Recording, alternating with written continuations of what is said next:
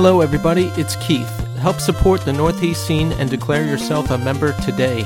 Subscribe to us on Apple Podcasts or your podcast medium of choice.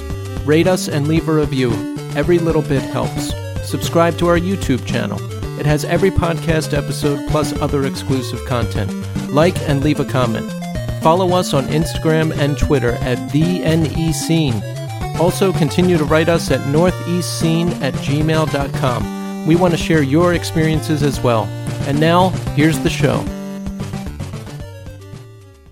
You know, when you get old in life, things get taken from you.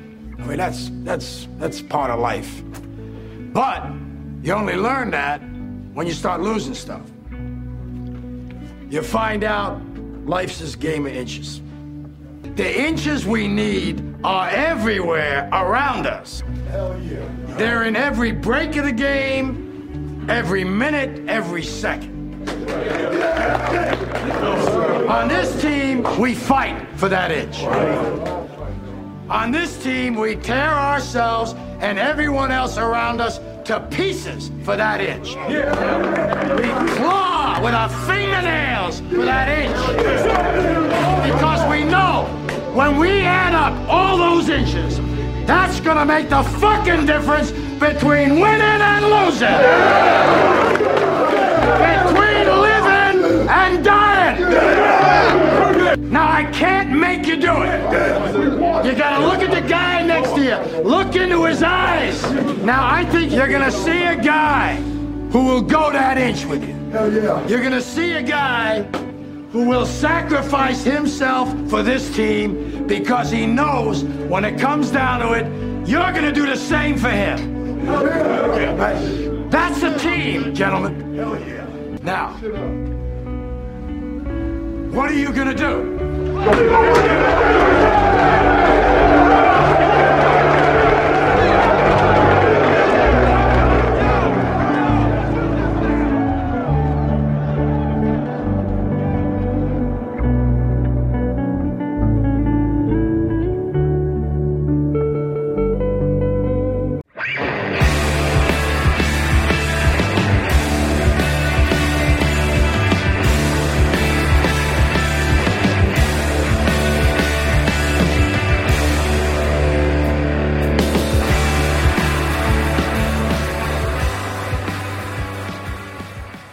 Hello everybody and welcome to the Northeast Scene Podcast. This is Keith. And Tommy. And we are here on a very special 1-year anniversary show of the Northeast Scene Podcast. 1 year ago, Tommy, we started this show. And do you know what today is? March 1st. Do you know what today is? Oh my god. It's our anniversary. It's our special day, Tommy. I was trying to explain this to the girls, like why this was an important show, and like the only context they had for like celebrating something is they have their 100th day of school celebration, and they would like, "Is this your 100th episode?" And I was like, "No," and they're like, "Then why are you doing anything?" I'm like, the best way I could explain it was, "It's the show's birthday," and they were like, "Oh, okay, that makes sense." Yeah. You should probably have a party then. It's the show's birthday. We're having a party. We've been doing this podcast for a year now. And, you know, when we recorded those first 4 episodes in that hotel room in Center City, Philadelphia, a year ago, we had no idea what was in store, you know? We were blissfully unaware that COVID would keep us inside for the entire next year. We didn't know how to record. We didn't know how often the show was going to air. We didn't know what we were doing, but we got there, and we had Mike Shaw on, we had Pat Shannon on, who were kind enough to sit with us and share their stories, and we got it done. We did it, and you know what? The show ended up becoming weekly, which I'm glad, because we're here now every week with you to bring you the finest conversations with artists from all over the world. And celebrating with us on today's show, we're going to have Richie Taver, who mixes down the sound for us for the show. He's an engineer, he's an artist, he's a musician, We're going to talk to Richie. We're going to talk to Mike Shaw from this day forward. He was our very first guest on the show, and we'll be back to catch up with him. And last but not least, friend of the show, Josh Brigham of Hopesfall. We'll be catching up with him as well. It's a celebration of life, of the show, of our friends, and it's going to be a great time. It's a celebration, bitches. That's right. That's right. You know what's crazy? Our YouTube videos don't get too many views. Like, oh, yeah. Because people mostly listen to us on Apple and Spotify. The episode where I make fun of the Beatles and we like make fun of the Doors and shit, it got like over 300 views. I was so...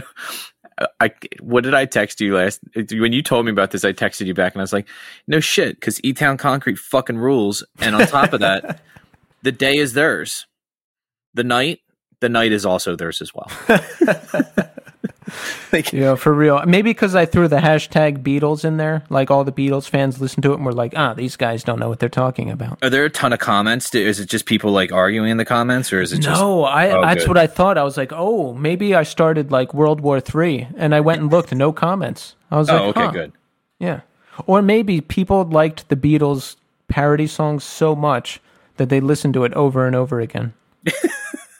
Yeah, probably not. But anyway, folks, it's been 1 year of the Northeast Scene podcast. I didn't even conceive that I would ever do a podcast, let alone weekly, for a year. So it's actually kind of stunning to me that we're doing this. And I've said it on the show before, I'll say it again. Every week, right before we record, I'm like, I can't do this. I'm too nervous. I stink. It's too much. I can't do it. And then we finish, and I'm like, that was great. And then I go to edit it, and I'm like, this is too much work. I can't do it. I can't listen to myself. I have to stop. And then I finish editing it, and I send it off to Richie to be mixed, and I'm like, yes, another one in the books. And it's the same cycle every week. But I'm just going to keep going. We're going to keep going, Tommy. I'm into it. Yeah. I don't have anything else to do. Yeah. This is literally all I have to do now, besides work. Yeah. Well, don't get me wrong. There's other stuff I do, but as far as like creative pursuit, this is it. Yeah. Yeah. Yeah, I don't have anything. We don't have bands or anything like that. I'm learning how to play Landslide on acoustic. Oh, nice. Like, I don't know how to finger pick really well, so I'm like learning Travis picking right now. And it's it you know, slow at first, but it's getting there. That's nice. I like that.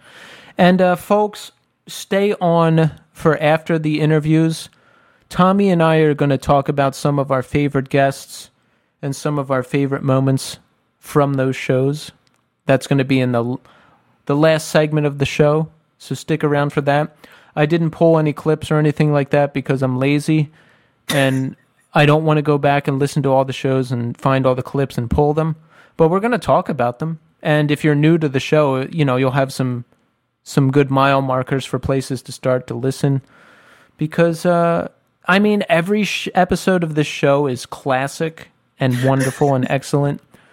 But, you know, some really stand out. Sometimes we get into some really deep, awesome conversations, and we're going to be talking about some of those. I love it.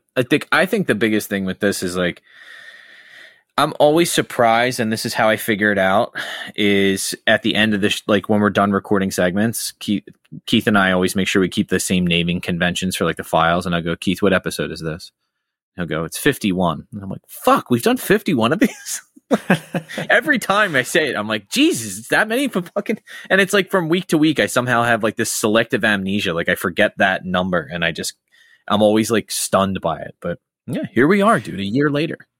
And we do this completely by ourselves because I've realized over the years you can't really count on anybody. So we do it ourselves. I figured out how to record it. I figured out how to make the artwork. I made the social media. Tommy and I talk about the guests. Tommy and I get together and record this thing together. Richie helps us out with the sound. It's us three. That's it. Yeah. Yeah. And that's the way I want it. You know, more people, it gets confusing. And keep it in-house, because then you, like, I think the thing is like, the more we have to spread it around, the more likely someone's going to drop the ball.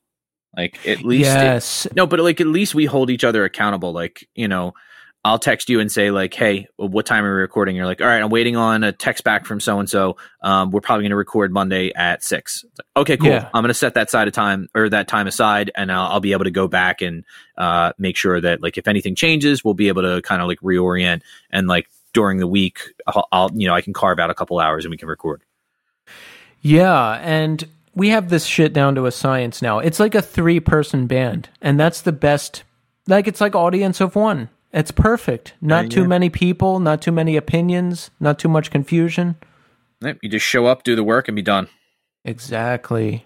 But I mean, here's the thing.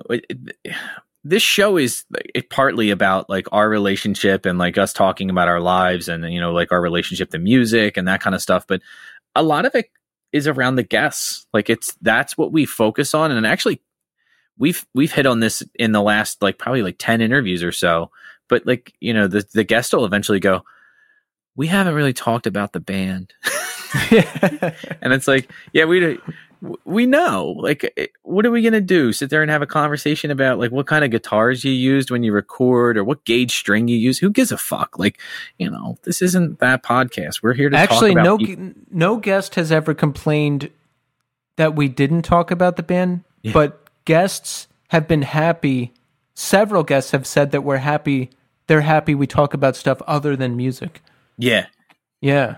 Well, Keith, you always preface it with like, this isn't an interview. Yeah. This is a conversation. It's one nice long conversation. I'm more interested in the people than the actual music, honestly. Yeah, for sure. Because the thing is the music. It's already there. If you want to go listen to it, fucking YouTube it. Like, yeah, like I don't care how it was recorded necessarily or where.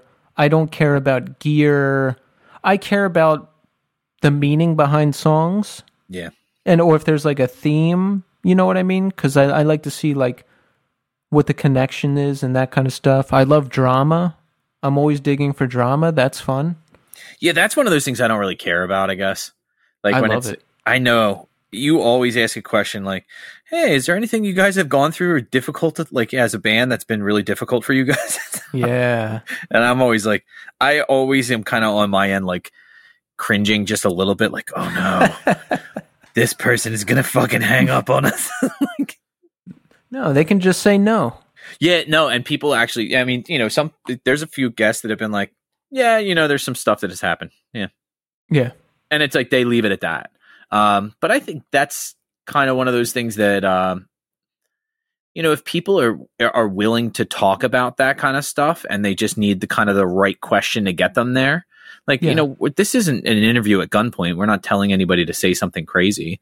You know, I ask in a way where they can just say no easily if they want to. And if they don't want to, I'm going to drop it.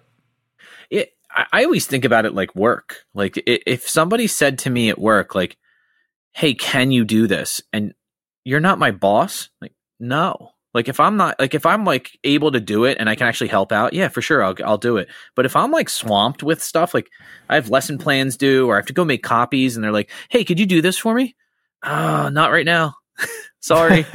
Like, cause here's the thing. There's 30 other teachers. Go find somebody like that. Like it's not there's a fairly large pool of people to, you know, get from. Like with this, it's like, you know, if they want to answer the question, they can, but we're not sitting there telling them they have to talk about things that are uncomfortable. But if they choose to, that's great because especially if it's something that's been kind of like either lingering or kind of festering and they've been like, you know what, I actually want to talk about this now. And I'm glad you guys brought it up. It's like, ooh, okay. Yeah. Because usually that means they haven't really talked about it publicly either. I want exclusives here. Like I want someone to say they're leaving the band on the show.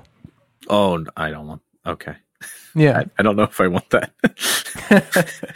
Or no, you know what I want to do? I want to like have a major announcement here. Oh yeah. Or if there's two people who are fighting really bad, I want to like have them both on the show and broker some kind of peace deal.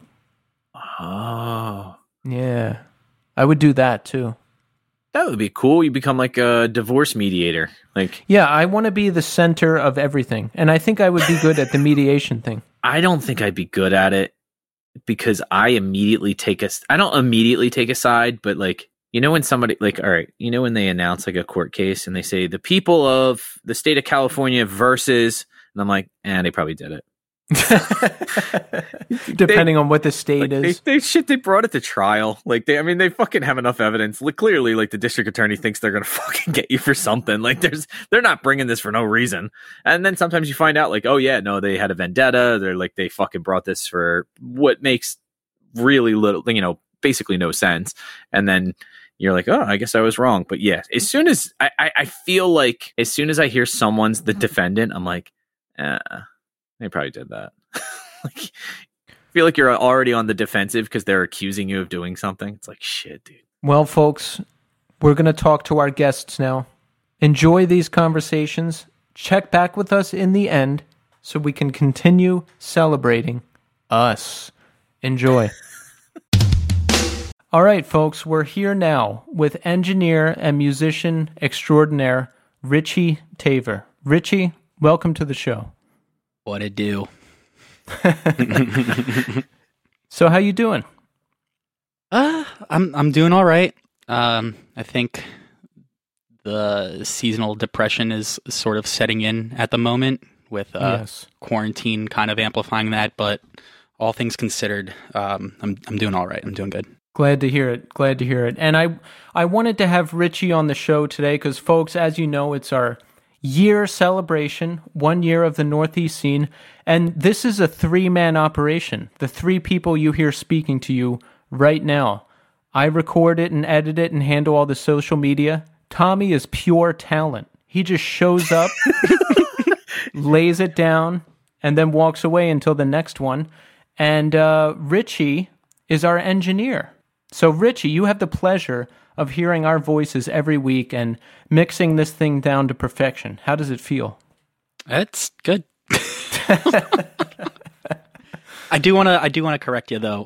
I don't engineer it actually. I just help you mix and fine tune everything for the final product. You're actually the engineer here. So help me understand the difference. What's engineering and what's mixing? So engineering is I'd say kind of like a loose term in the audio and music field. Basically anyone that sets up the gear to get ready for pre-production, for recording and everything involved in that, I would say. Okay. So mixing is just adjusting the levels and all that stuff, and that's what you do for us. Yeah, technically I'm your mixing engineer. You're the engineer here. Wow. So you hear that, Tommy? I'm an engineer. I actually was thinking about this. We should all just make, who do we relate to? Who is Richie in terms of 90s Stern? Oh, so I guess... he's not Gary. No, I guess he would be like Fred. Even though Fred doesn't mix the show per se, he's like the sound effects guy. I see Richie as Fred because he's like in the background and he knows a lot about sound. He's a musician, like that type of deal. There you go. I like it. Yeah. You get to be Stern in this one. You know, I like that. I notice a lot of similarities. Not the bad ones, only the good ones, you know. But yeah, anyway, Richie, welcome to the show. It's great to get to talk to you here now. It's a pleasure. I met Richie through Vadim Taver. The last name is not a coincidence. Vadim is Richie's brother. So I was recording an album back in 2018, and I was looking for somewhere to do it, and Vadim is like, hey, you know, my brother records. And I was like, I did not know that. So I hit up Richie, and we recorded the album in September of 2018. Now, Richie... It's been that long, huh?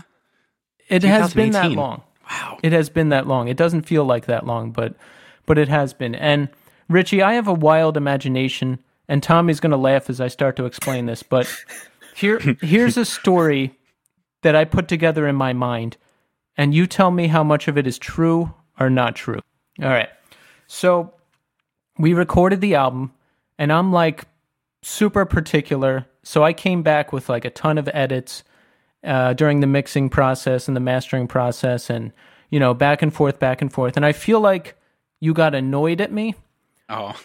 and then like a year later, I was going to record more songs, and you said you weren't working with that studio anymore, so that, you weren't doing that right now. So in my mind, I was like, oh, Richie doesn't like me. He's annoyed because I came back with so many edits, like I was a pain in the ass to work with, and that's why he doesn't want to record with me again. Is any of that true? Oh, buddy.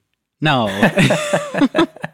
No, if any of that annoyance came out, I think it's just part of the job, like little tendencies that come out so that I can focus on doing what I do best and trying to internalize what the client wants in a professional manner. So sometimes it does come out just because of the nature of the job.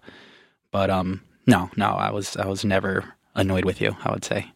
All right, that's good to hear. And I was so pleasantly surprised when you hit me up and you're like, hey, I see you're doing this podcast. If you want some help mixing it, like, I can help. And I was like, oh, awesome. Yeah, let's do this. And you know what? I'm so glad that you are, because that's the one piece I can't do myself. And I mean, you complete the trifecta of the Northeast scene. Well, I'll show you my tricks if you want. Yeah. But then I'd be out of a job. Yeah, I was going to say, Rich, you don't talk yourself out of a salary here. Stop. What are you doing? No, I am going to ask him for that at some point, but I'm going to pay him a fee for his time to show me the ropes. Honestly, it's all really, really straightforward. I mean, I've been with you guys now, coming up on a year. I didn't start right away with you, right? No, you came in on episode 7 with Josh Brigham of Hopesfall, also on today's show. Well, yeah, I mean, at this point, I have kind of a chain set up for myself, and I kind of just go through the check boxes and make sure that everything's working the way that it's supposed to. And there's always adjustments that need to be made, but a lot of it is streamlined for myself, which is very, very helpful. Going through every episode, kind of jumping around and making sure nothing is too out of the norm. Right. And you've helped me too. Like I used to edit everything in one big track, which seems insane now. And you told me how to set up like individual tracks for everybody and kind of edit it that way, and that has really changed things for me. It's very important. Yeah. I can't even imagine doing it the old way anymore. Oh, and you know what's funny? That first episode that we worked on together, it's one of the longest episodes, and I had to go back and edit the entire thing twice. I forget why. But it was like 2.5 hours, and by the end of it, I just wanted to quit the show. I don't blame you. Yeah, editing something twice is a nightmare. Editing something once is a nightmare. The editing is the absolute worst part of this whole thing, because, I don't know, it just takes so long, because I put so much effort into it. Mm-hmm.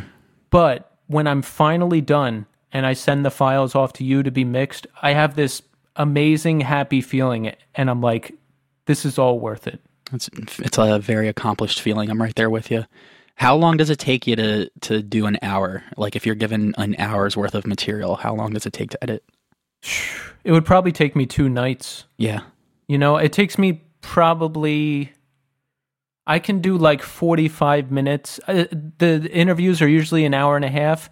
I usually do half one night, half the other night, and that takes anywhere from like 3 to 4 hours. Because I do a little, take a break, Mm-hmm. And I get tired of hearing myself. I mean, don't you? Yes. Get tired of hearing me, I mean. I get tired of hearing myself. Right now, this is annoying. Yeah, dude. When we started this thing, editing the first few episodes was like really weird. It took me a while to get used to the sound of my voice. But, we're getting there. But folks, let's find out about Richie a little bit. Now, you grew up in Bucks County, yes?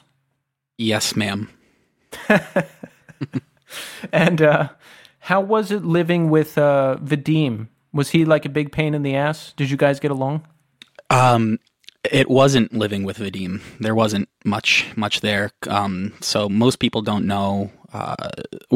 Most people that do know that we're brothers know that there's kind of an age difference there. We're actually 11 years apart, which is pretty big for most siblings, I would say. Yeah. But for the majority of my childhood, he wasn't really in the picture because he was in bands at that point and touring months on and months off you'd just be working, and then the cycle would repeat itself. So, yeah, I mean, we definitely were very friendly growing up with one another. There weren't really any fights with, how two siblings would be, considering that age difference. But the majority of the time, he was pretty much out of the picture. And then he moved when I was still going through, I want to say like middle school, high school, 2003 or 4. Okay. So by the point of where I'd potentially be a better friend with him, he had already moved out to the West Coast. So from there, it was just kind of like long distance relationships, flying out to him flying out here. And since then, actually, our friendship's actually gotten a lot stronger and better, and we're best of friends up until now. I just talked to him last night. We played chess for like a half hour, and he beat my butt. I would not want to play Vadim in chess, not at all. Yeah, I usually regret it, even when I say yeah. Can I ask you guys something? This is one of those things that I've noticed about just from Richie. I don't know you personally. I think I've only met you maybe 2 or 3 times, and it was through when Vadim came home to visit for Christmas. Yeah, I feel like I met you at John Mariakis' house. That's exactly that's exactly where it was. Yeah. But it was really funny. So when Keith said, "Oh, we're having Vadim's brother mix all the stuff. Can you here's his Instagram." And I was like, "Oh, cool. How is it that both of you are like completely self-driven with learning? You're teaching yourself Japanese." I saw that on Instagram, and I was like, so they're both phenomenal. You guys are both really, really, really good guitar players. You're a multi-instrumentalist. Thank you. And you guys both take up hobbies that are like, most people are like, oh, my hobby is, video games, or my hobby is I like to sample beer or something like that. You guys pick very academic things or very difficult things to kind of like occupy your time. Why? Just to fill the void, buddy. But I always think about it like this. Like, is it was something that when you were raised, like, like your mom was like, no, this is important. School is important. Take your time with these things. Like, is it? Oh no, I was a piece of shit growing up. I was a nightmare to my mom, and bless her heart that her and I still have a great relationship. No, I was a nightmare. I didn't care about school. I actually didn't even pick up music again until high school. Way after Vadim had moved. But I think now in my life, as far as that drive goes to continue learning, I feel that that's really the only source I have in my life that feeds any sort of inspiration, any sort of creativity. So that's kind of where I'm at. But I think a lot of that stems from my grandfather, who passed away recently. I'm not sure if Vadim's like ever talked to you guys about him, but he was an accomplished scientist in the Soviet Union, accomplished metallurgist, has like something like 20 plus patents under his name. Wow. All these manuscripts and these blueprints for different steel alloys that he invented that are currently being used. I think he's in the Library of Congress too, which is pretty nuts. So a lot of that drive, I think innately, maybe on a DNA level too, comes from him. That's awesome. Yeah. Yeah, it sounds like it. So Richie, give us some of your musical background, how you got into it, how you learned the various things that you do. Because, I mean, you record, you play guitar, you play piano, you do it all. Well, yeah, like I had just mentioned, I played a little bit of violin when I was pretty young. My mom kind of forced me into it. Then I started doing drugs at an early age and thought that music was stupid. So I stopped playing anything for a while. How old were you when you started doing drugs? I smoked weed for the first time when I was 12, I think. Wow. Yeah, that's early. Yeah, I don't remember when I had my first drink. Life.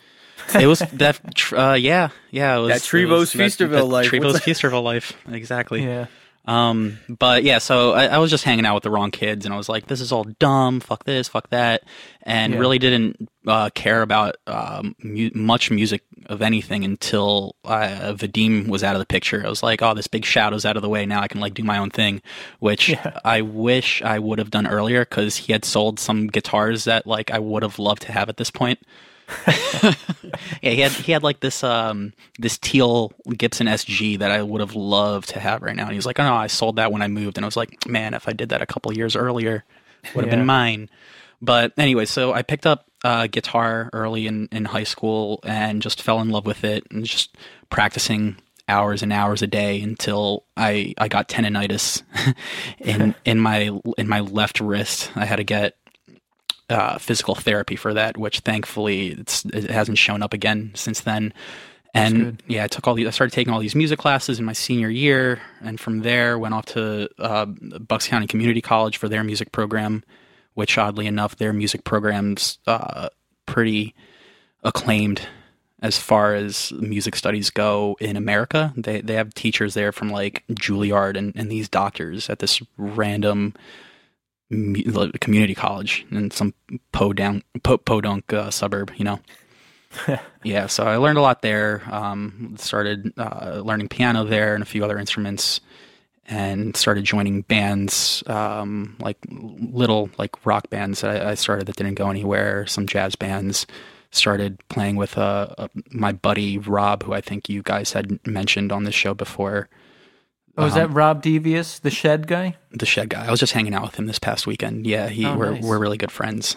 Yeah. So I had started playing with him in like a neo soul R&B sort of hip hop group, backing up a singer, and in another band backing up a hip hop artist. And we had done that for a few years. Then just got a few other calls here and there for various bands. I was just recently in like an alt rock group, more or less, playing bass. Oh, what was the name of that group again? It was called Tiny Human, but we disbanded. I don't know. So the whole band's done? I don't know if that's public, but now it is. We broke up right before the pandemic hit. What happened? For lack of a better words, things just weren't working out. Understood. Yeah. So that had finished, and now I'm just kind of doing my own thing, just focusing on whatever I can while we're all inside. You know, it must be great. Any kind of project you want to do, you can just sit down and do it. Like hip hop, alt country sounding stuff, rock, whatever you want to do. You have the know-how, you have the tools, you can sit down and do it. I want to get to that point at some point. I appreciate that. Yeah, I'm still learning. There's a lot that I miss the mark on, but I try every day. Yeah, it's funny that you say like, oh, I wish I would have gotten into it younger. I'm like, dude, he's like 11 years younger than us. And I'm like, I want to do it now. You had also asked about, Tommy, how I got into recording and stuff. That was sort of by chance. So going back, I had mentioned I was playing in a neo-soul sort of hip-hop backing band. About a year into being with this group already, they decided to have tryouts again for some reason for like a touring band. And they're like, hey, we need you to try out. And I was like, the fuck do you mean? Like, I've been with you guys. I'm in the band. Why would I'm in the band? And they're like, well, yeah, you just have to do it. The management wants it. I was like, okay, whatever. So they're like, go to this location, this address, this time, this night. Somewhere near LaSalle out in Germantown. Showed up. It was at this really, really cool studio. Did my part. Obviously got it because I knew what I was playing at that point. I had all my little quirks that I was adding up until that point anyways. But I got to talking to one of the engineers that was there, and I was like, hey, like, I'm really interested in all of this stuff. Do you guys need an intern or like an assistant? And he's like, yeah, you got a car? I was like, yeah, I got a car. He's like, all right, yeah, hit me up in a month. So I did. And from there, that sort of all unfolded on itself. And I was going in there daily with these three dudes from Drexel, and they were basically teaching me and showing me everything at a college level without having to worry about a thing. It was it was pretty like serendipitous that all happened, because now that's, or well, maybe not now, but for the past few years, that was like my main source of income. Yeah. So tell us. Let's pretend that the COVID crisis hasn't been going on for a year, what kind of jobs were you working in music and where? I was full-time doing live sound, live entertainment industry, working at venues, working for different live events companies, like staging companies, audio companies, doing conferences, big conferences, small conferences, live shows, big rock shows, whatever, you name it. So I would have been continuing with that if it weren't for this god-awful pandemic. Yeah. So how do you get the gigs? Do people just know you and they'll call you and say like, hey, we need you for this thing? No, it was a lot of action on my part, going out and reaching out to people and seeing what the deal was, because I didn't even realize that was an option when I first started in a studio. It was like one of the guys there had a side gig doing staging and audio, and I was like, whoa, you can do money doing that too? Like, how do I get in? And he wouldn't tell me. He's like, oh, no, like, I don't know if they're looking for anyone. And about a month later after that, this is like, I want to say 2015, 16 maybe, a month after he had told me that, funny enough, I was hanging out with our mutual friend John and was telling him, I think we went to like a comic convention or something, and I was telling him that I was interested in doing this. I don't know how to do it. And he's like, oh, one of my good friends like works for this company. I'll give you his name and his number, and hit that guy up. And he got me out to this brewery out in Bristol, Broken Goblet, I think, for some event that they were doing. For some reason, like Hawthorne Heights was the headliner. It was like a free show. So like my first job was like working for Hawthorne Heights, which was funny enough. But the funniest thing was that guy, he was the head engineer for this company that one of the engineers that I was talking to at that studio is working for, and he wouldn't tell me what the company was. So then I get it in with the boss, and I'm out on a job site, and like we run into one another, and he's like, oh, what are you doing here? I was like, oh, I work for this company now. He's like, what? And I was like, yeah, you wouldn't tell me what was going on, so I found out for myself. So from there, it was just me reaching out to whoever I could in different venues, seeing what people I knew were working where, and really just kind of like weaseling my way into any place that I could. And it kind of worked out because, it was kind of spread around pretty well. Yeah. Isn't it weird that people are like actively trying to keep you out?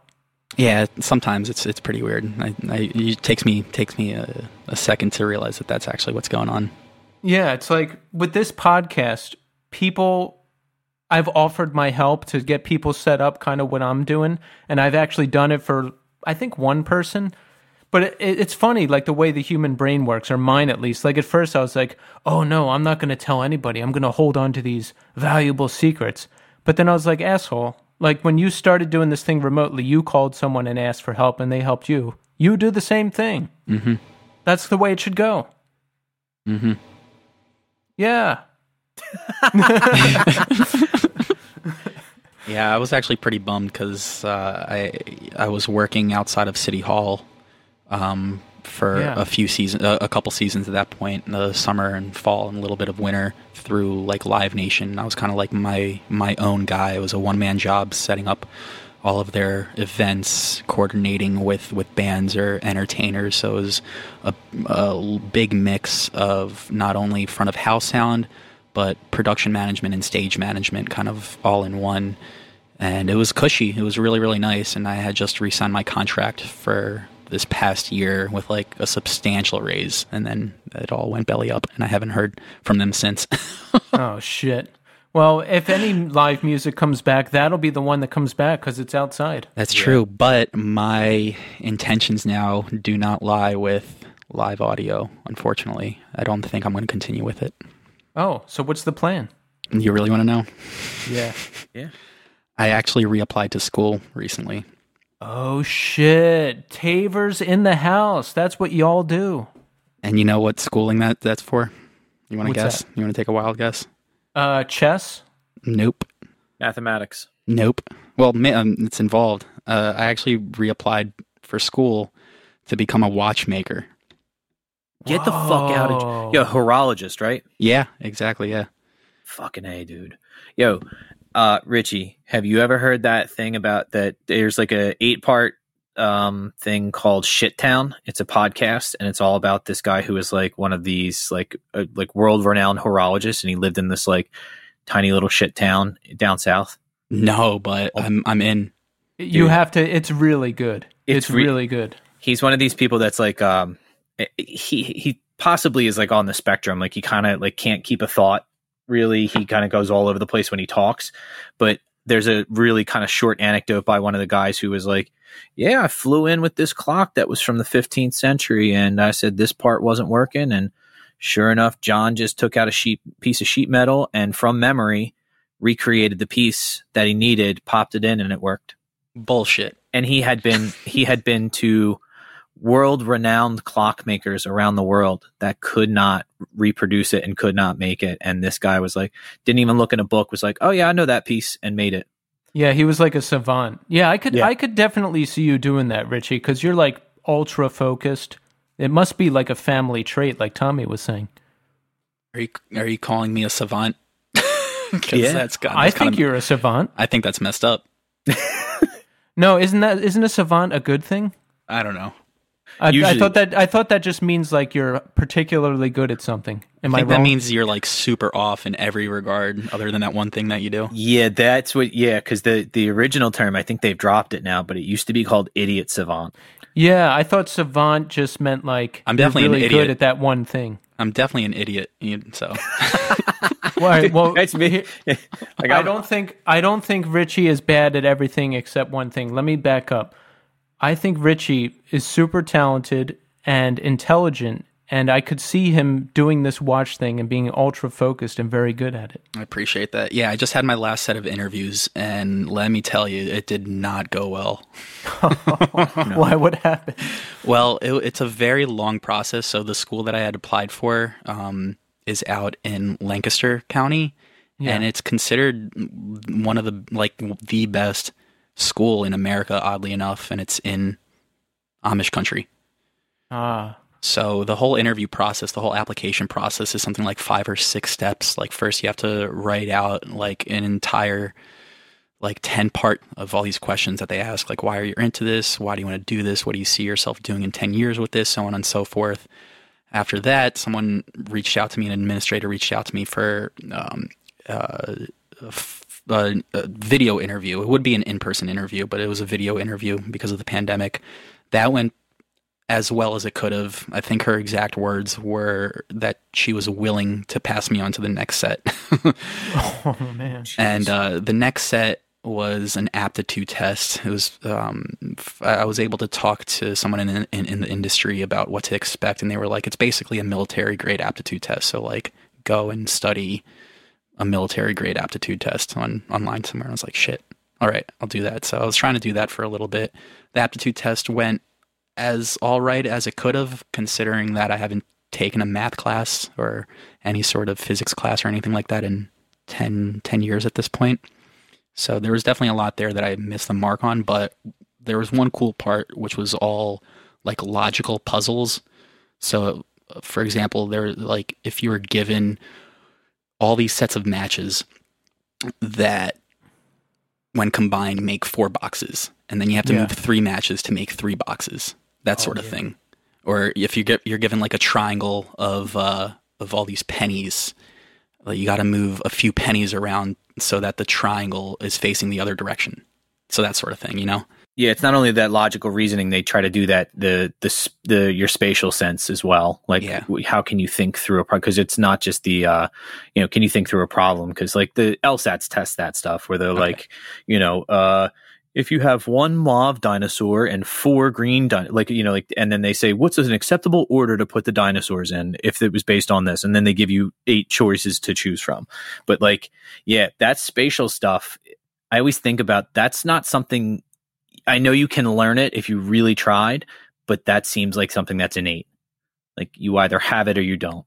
I'm sure you can hone it and refine it, but like, it seems like I see those puzzles a lot that come up in like, for some reason I was on a tear for a while with YouTube with Google interview questions. Cause I'm going to, I'm going to go interview at Google someday, but they had all these questions that they typically ask at interviews and for their, engineers and, like beyond the like just basic computer programming stuff.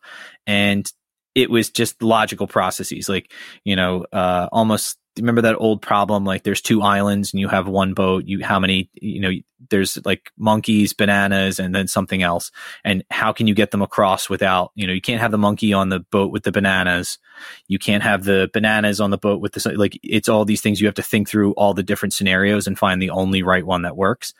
I always find those are like fascinating, but I don't know how to do them. I just look at them and go, okay, I memorized that. So if somebody ever asks me before, again, I'll seem really smart because I know the answer. Yeah, I think I definitely did good on that portion of the test. Everything else was trash. But so that wasn't even the last one. The last set of interviews was what would have been an in-person invitation to the campus, so you can get a tour and do kind of like a physical test where you bend wires into a certain shape or whatever. They had to do everything through video as well, so they told us to research a couple different pieces of machinery so that we could have, quote, an intelligent conversation about them. And I did my best. I only had a week's worth of time to do that when they told us what was going on. I gave myself one night because of work and other things. Oh man, I bombed it. That was rough. I could name parts of like the things that they were asking me to describe, but I wasn't able to like convince them why all those parts worked in tandem with one another and the physics behind all those parts. So at the end, at one point I was taking so long with answering because I was just looking at the thing and I was thinking like, how can I say what these people want to hear? And the guy called me out. He was like, "What are you doing right now? Are you on Google? Are you like are you looking this up? Are you reading something? Or are you like right here?" I was like, "No, man, I'm like right with you." Wow.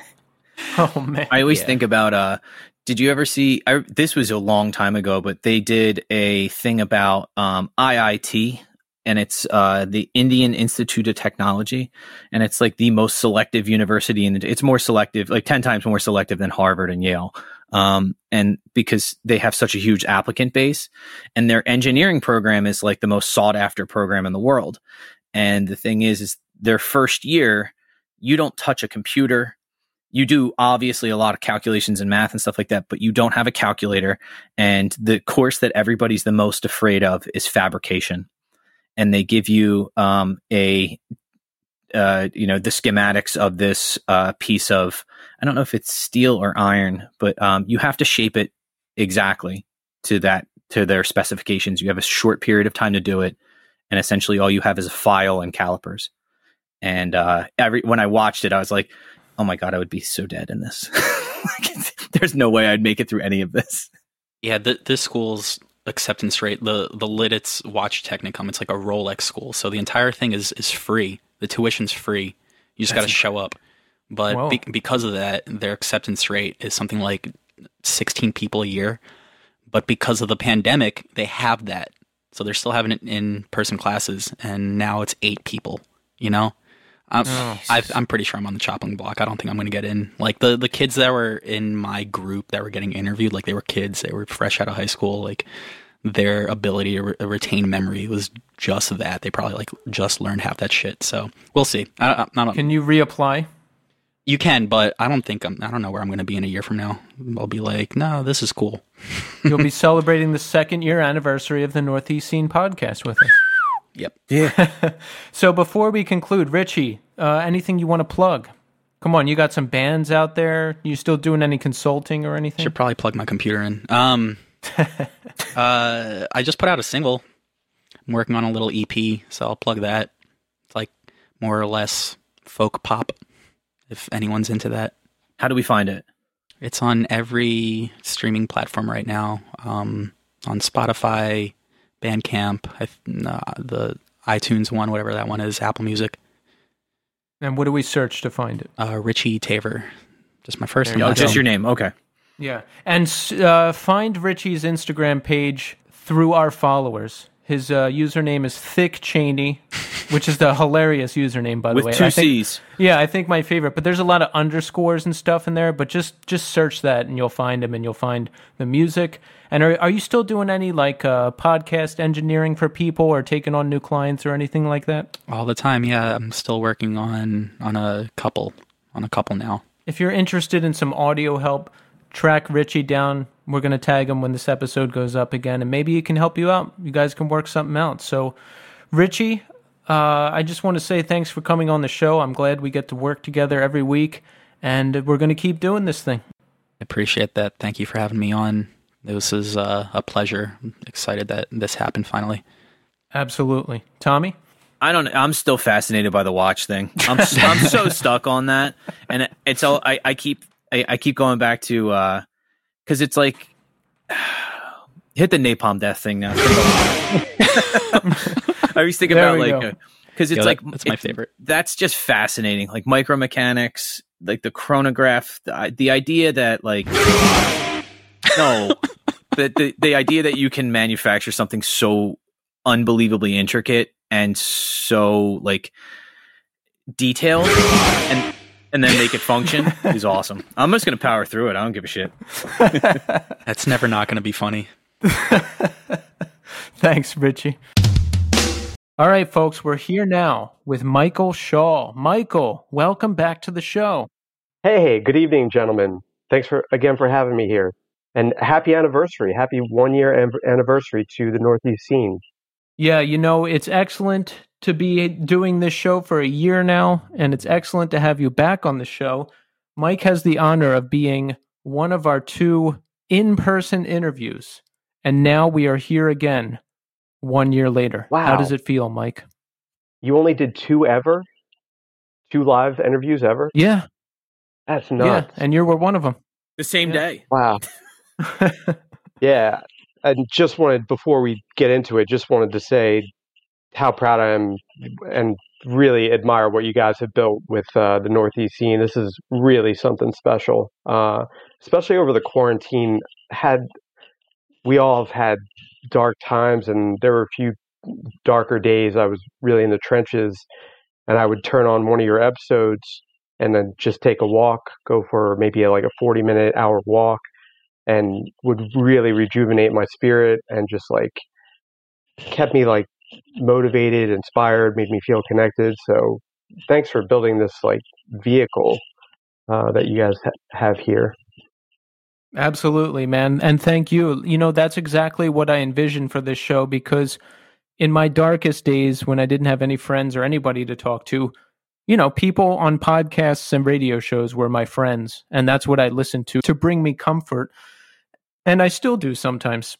Yeah, and just you two as hosts, like just such good chemistry you've developed. It's only been a year, and your characters, like us as audience members, like really are interested in hearing like what's going on in your life, and then the segue into the guests. It's just really cool, man. I'm happy to hear that, because my biggest fear is that nobody gives a shit about anything I'm saying. No, we're hooked. Seriously, we are hooked. Me and Golden talk about it all the time. Oh, good. Awesome. Well, Mike, you had an integral part in this show too, because the podcast I was inspired by, they just kind of recorded it and threw it right up on the internet.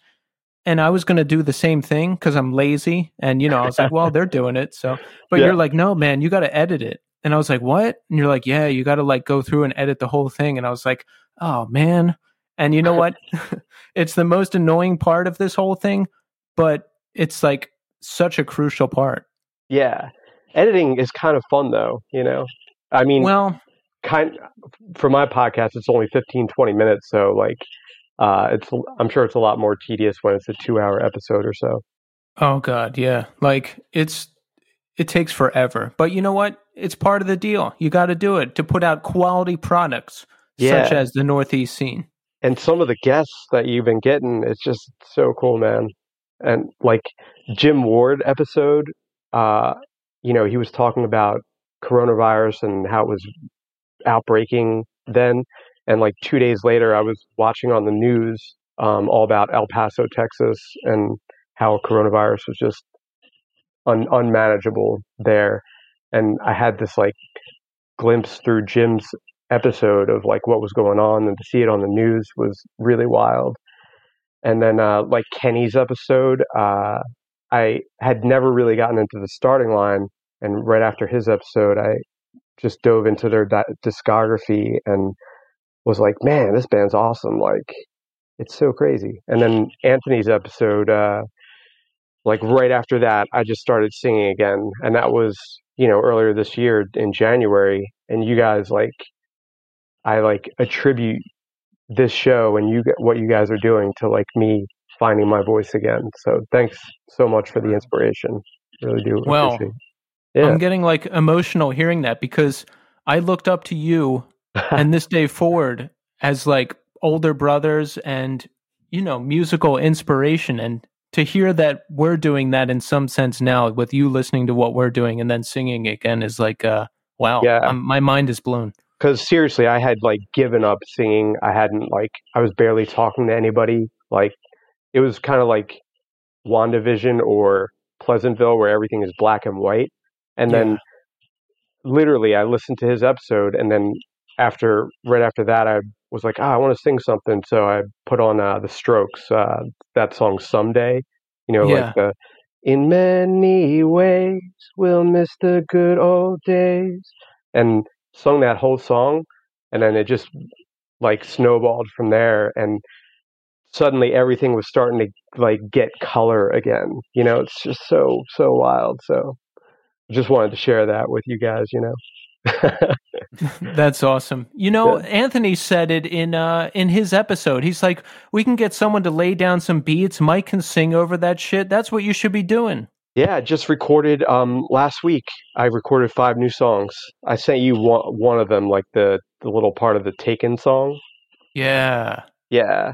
And it's so funny because Keith, you were at the show, the Taken reunion show, and I had just come up with the part like the day before, and I sung it for you at the show. I was like, do you think I should maybe do this like during their set? And you're like, yeah, go for it, do it. See, I thought you worked that out with them ahead of time. No, like I showed you first, like at the Barbary, and once you said like, yo, that's a good part. Like once I got "You're Okay," then I showed Ray and I sung it for him outside, and he's like, yo, yeah, if you want to come up, like grab the mic during that part, by all means. But they didn't have like a mic stand, so I would have had to like jump on stage and wrestled the microphone away from Ray, and it was just kind of an awkward dynamic. Yeah, that was the thing you did over that song was really good. I thought it was really awesome. Can we post that? Yeah, definitely. That'd be so sick. All right, we're gonna post that. Yeah, and then I recorded some vocals over one of Colin's Psychic Babble songs, and then nice. I did 3 original songs, and I didn't send you those. I'm not sure if you'll be into them, but yeah, maybe I'll share them like this week or so. Yeah, man, send them through. I want to hear anything you're doing. Have you ever thought about getting involved with another band again? Oh, I haven't thought about it. I would love to finish that last band I was in, Colors. I would just love to finish that record. That would be that'd be ideal for sure. But I mean, you guys posted that episode. I started singing again, and now I just recorded like 5 new things. So who knows where this will go? Yeah. This podcast opens doors. Record executives are going to be knocking down your door, trying to sign you to lucrative deals after we get the word out. That's great. Yo, that Taken reunion show, listeners, if you've never heard the band Taken, their EP from a couple of years ago is amazing. Highly recommend. It's very good melodic, hardcore, screamo-core. And you and I were at that show 1 month after we saw 108 reunion. That was November of 2019, was it? Yes. Yeah, dude. Taken, for some reason I saw them back in the day, but I never listened to them on disc or anything like that. But I went and checked them out after that reunion show we went to back in 2019. They're so good. Seriously, so good. Like they are so good. And for that show, I I studied because for the 108 show, like, remember how when Shai Hulud was coming around, or One King Down, or a hardcore band, you would like listen to the CD over and over so you would know all the words. So to sing along, yeah. You would have to study. You know, it was an important part of like the hardcore culture. Yes. And the 108 show, I was like, I'll listen to Threefold Misery on the bus ride up. And bus ride up, I wound up falling asleep.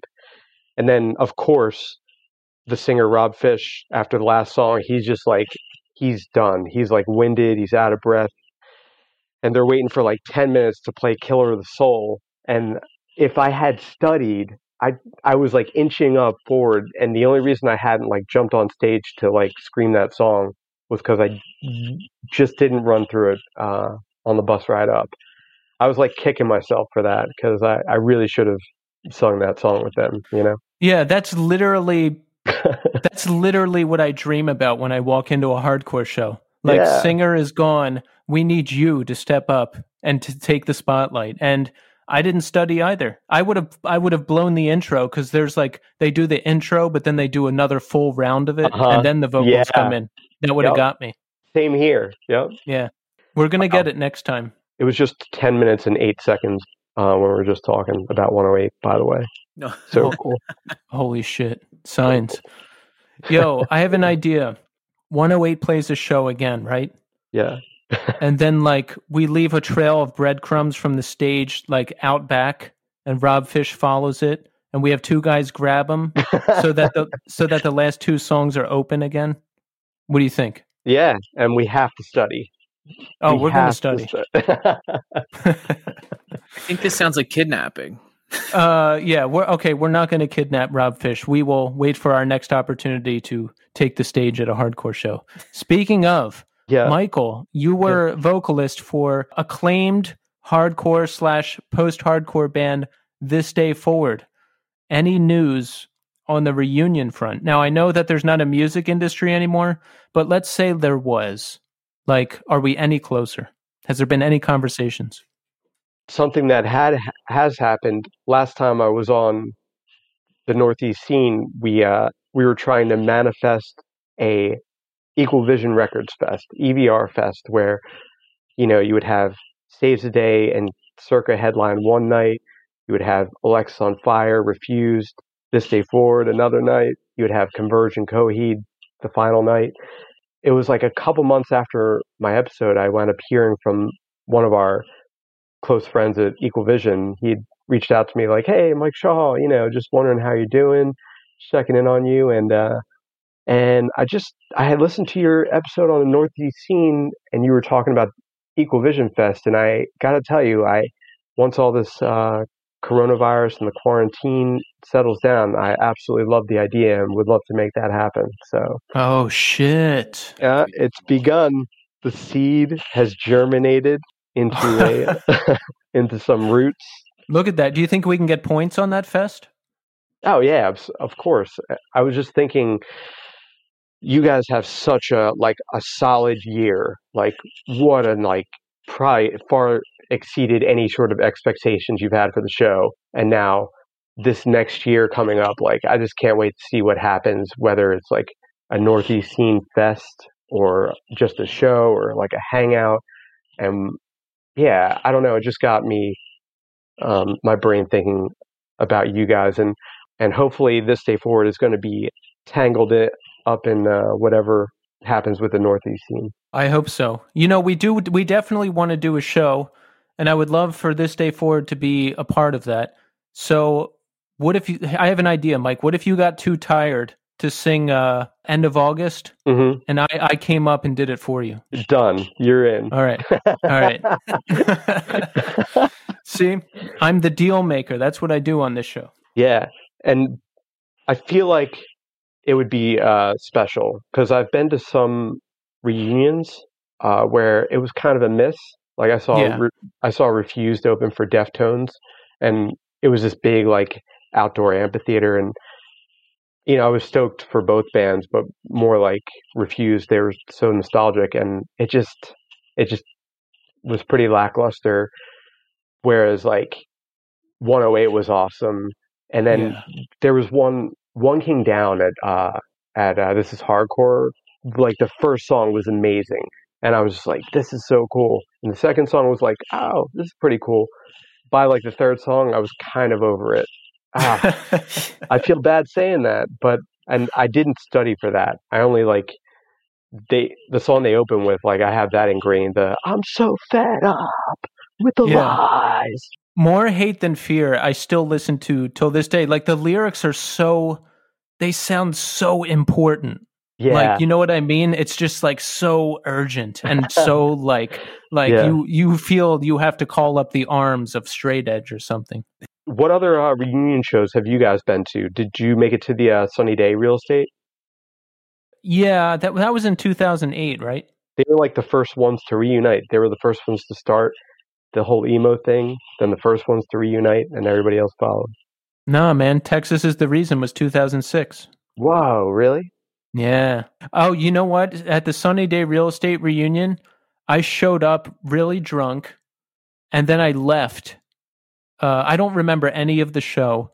And then I went to a bar, and the last thing I remember at the bar is they opened a 12-pack of Miller High Lifes and popped the top off of every one of them and like pushed it across the bar. And then I woke up in an alley behind the bar, and someone had punched me out. Dang. Wow. Yeah, I don't remember any of the Sunny Day gigs, sadly. Dang, that sucks. How was Texas Is the Reason? How was that show? I don't remember any of the Texas Is the Reason show either. Damn. But I did get to see them many times in 2012 and 13, and they were great. Nice. Yeah. I basically don't remember anything that happened before 2017, you know? Yeah. Quicksand at Revelation Records, the 25-year fest out in California.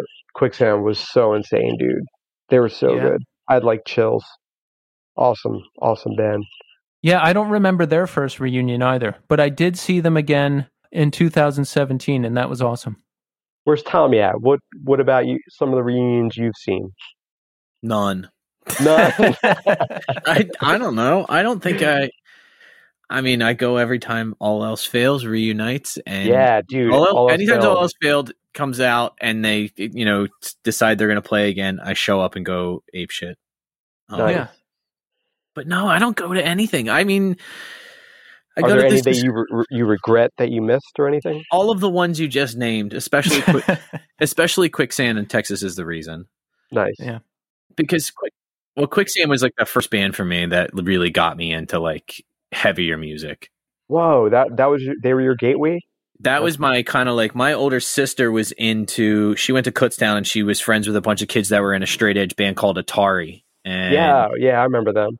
I went to go see them when I was in, I guess, 6th or 7th grade. And I was like, oh, I'm going to go, mommy, my mom gave me money to go buy stuff. And I went and bought a Quicksand, remember the EP with John Kennedy's head on it, the self-titled one? Yeah. With the apple. That one. I bought that, and my sister, I don't think she gave it to me. Like, I borrowed it from her for a while, though, but she gave me Slip when I was in 7th or 8th grade. And you were done for. Yeah. That's John Kennedy's head on that record cover? Isn't that what it is? I'm almost I don't know. If it is, I never knew that. What were you listening to before that? Whatever my sister was into. So my sister was really big into like, it's heavier music, but like not like super duper crazy heavy. So like the one thing she kind of threw me into, and I was like, I kind of went with it on my own, was she was into a band called Ministry. The kind of like industrial heavy kind of like metal mixed with industrial stuff. Yeah, I remember that. Yeah. So I listened to that for a while.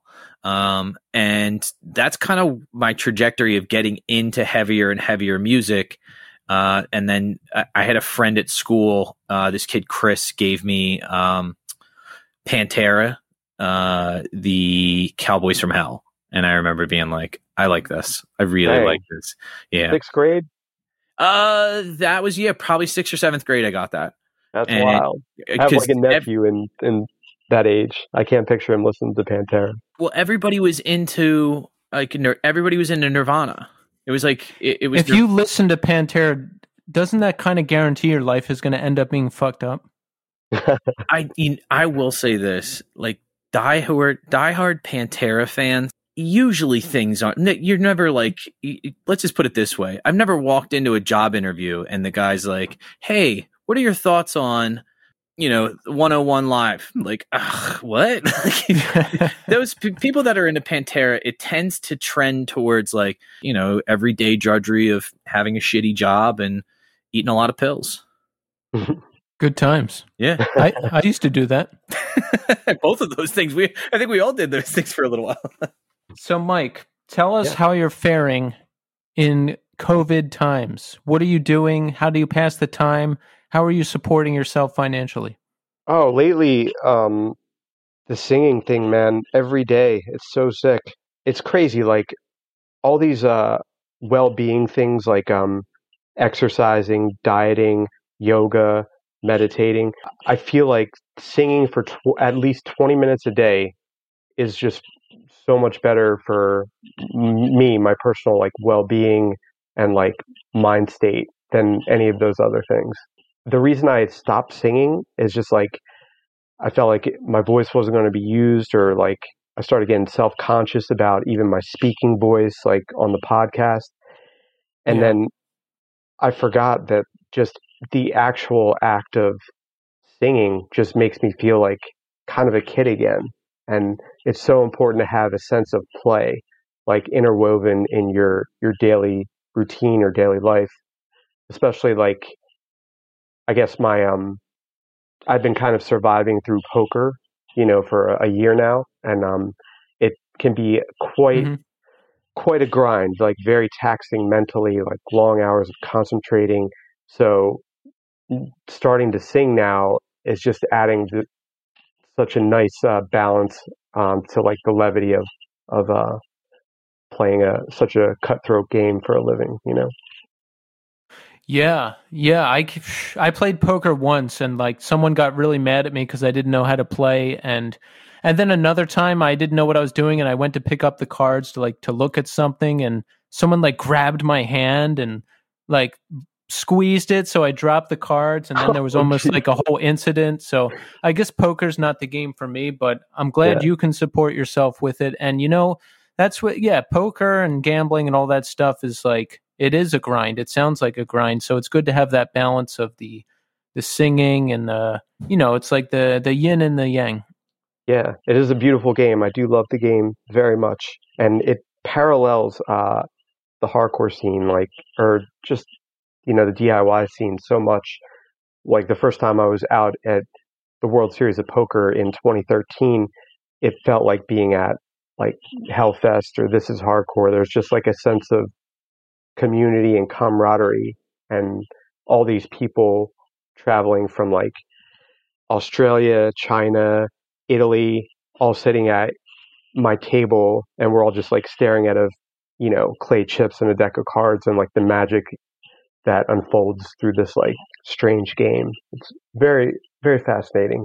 So when you had these surprise travel things you do where you'll just pick up and just go to the World Series of Poker, or randomly show up to a Cirque Survive show in Colorado and that type of thing. How do you decide to do it? Is it just on a whim? Like you're sitting there and then you're like, I'm going to go to Vegas. On a couple years ago, I had Valentine's Day off and the day after, and I've been single for many years. I was like, I've never celebrated Valentine's Day.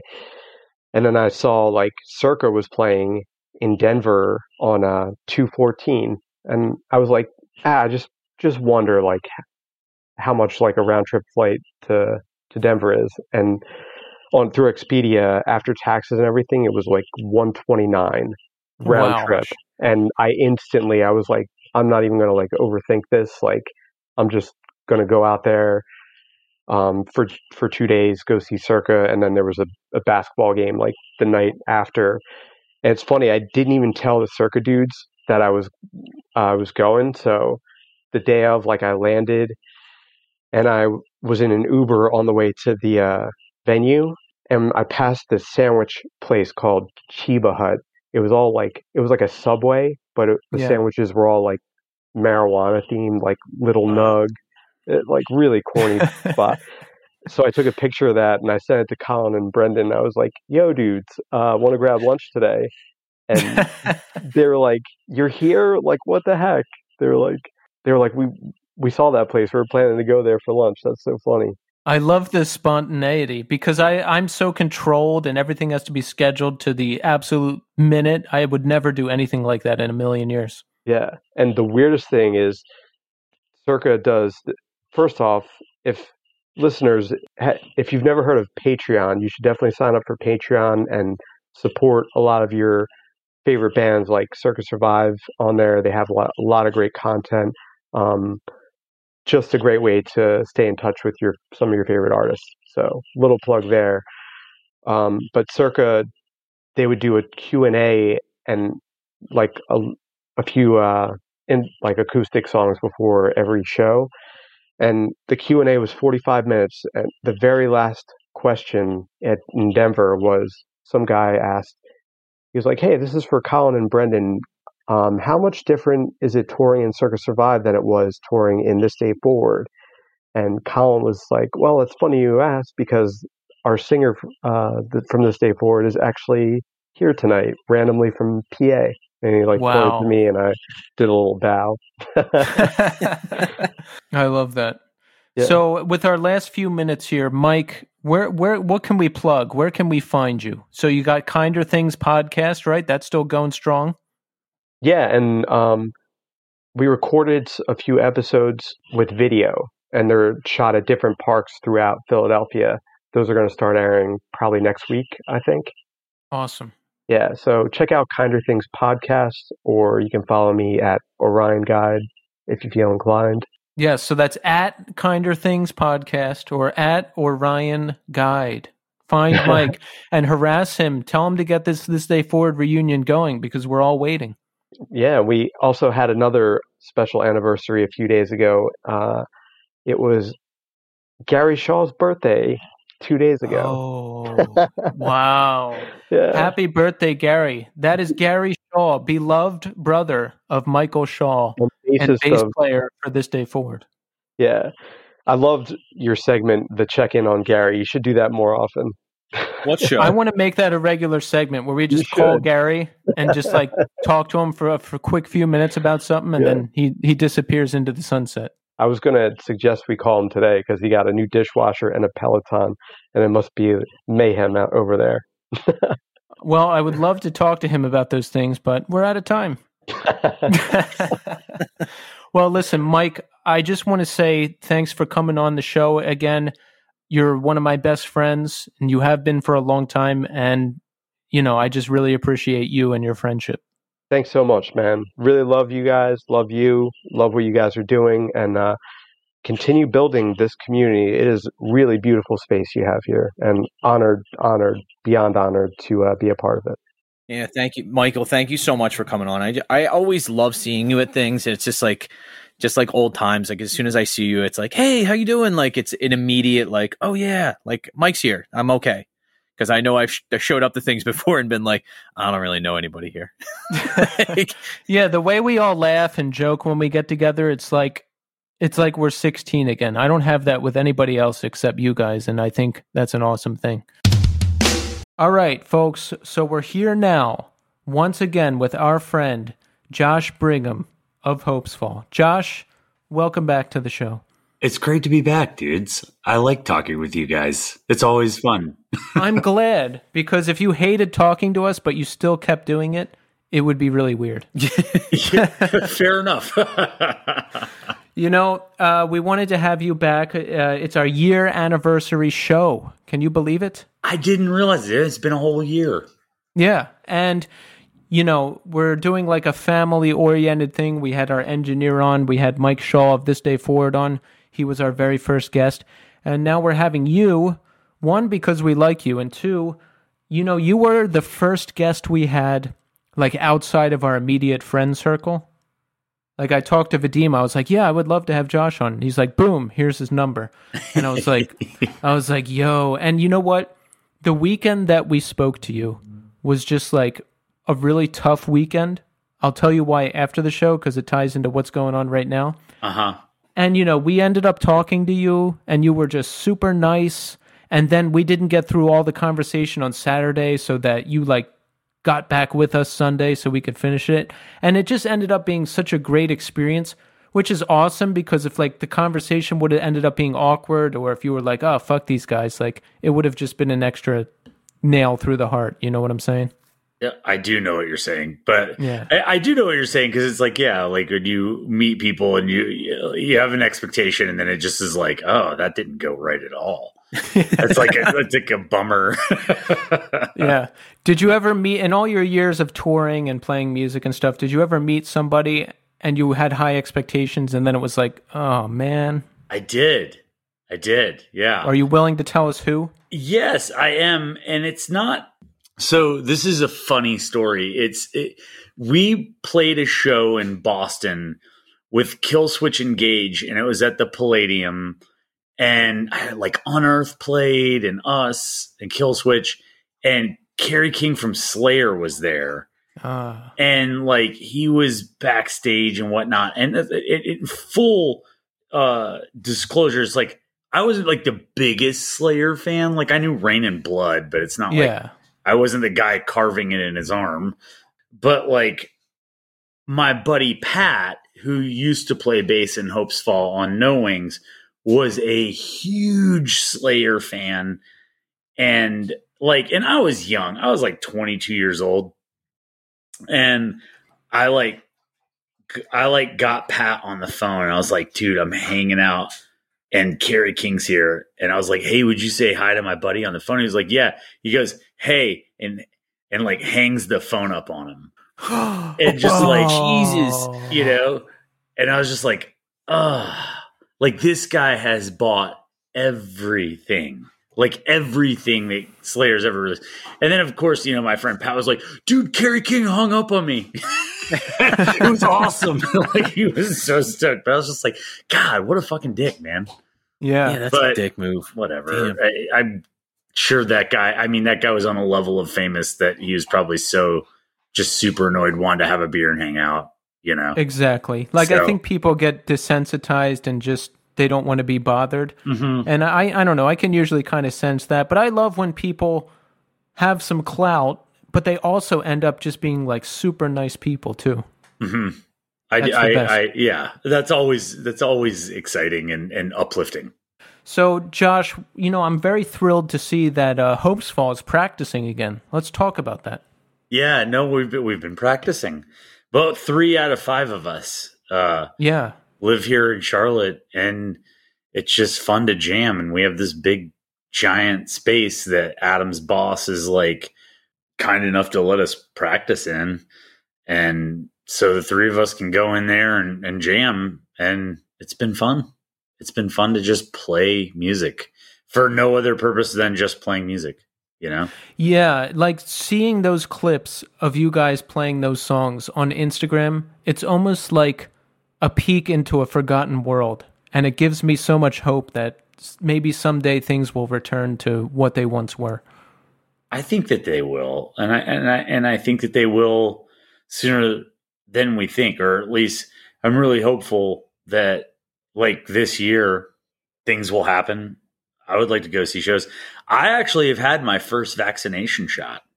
Oh, really? I had the first half of the shot already. How did you get it? Do you know a guy? Do you have pre-existing conditions? No, I work at a retirement center now, part-time, teaching foundation training. And because I'm in and out with all those people who've had shots. That they got all the workers there that service that facility shots. Whenever people say they got the shot, I like to ask them, if they know a guy and if I can go to an undisclosed location to get injected with something, because it reminds me of my previous lifestyle. I could see how you would like that. Yeah, but continue. No, but that was it. The athletic director there is this wonderful lady named Gay. And she was just like, I'm fighting hard to make sure all my trainers that are coming in to train these people that are in the retirement home can get a shot. And she pulled it off. So when are you going to get the second shot? This Friday. Oh, so after Yeah. the 10-day mandatory quarantine period, or however long it is, are you going to brazenly walk the streets of North Carolina without a mask and, like, all that kind of stuff? No, I'll wear a mask where you have to wear a mask. And I've been like, it's funny, but here, and obviously I live in Charlotte, North Carolina, and I mean, everybody wears masks everywhere, but like life is kind of resuming to normal, except that people have masks on. Yeah, I want to continue with the mask once this thing is over. It keeps me kind of anonymous. I'm self-conscious about how I look. I feel like I can hide if I'm wearing the mask and sunglasses. Maybe I avoid some bad breath from some folks. Maybe I miss getting sick that year from a cold or whatever else. I like it. I like the mask. You probably will, like during flu season and stuff. I mean, shit clearly reduces the spread of germs. Yeah. I think it's going to become much more of a thing where people are it's much more common for people to wear masks. Like it will just be interwoven into regular life and you won't question it as much. I think so. I saw someone on Twitter post like, "Oh, are you against wearing masks? Think about it. Have you been sick this year?"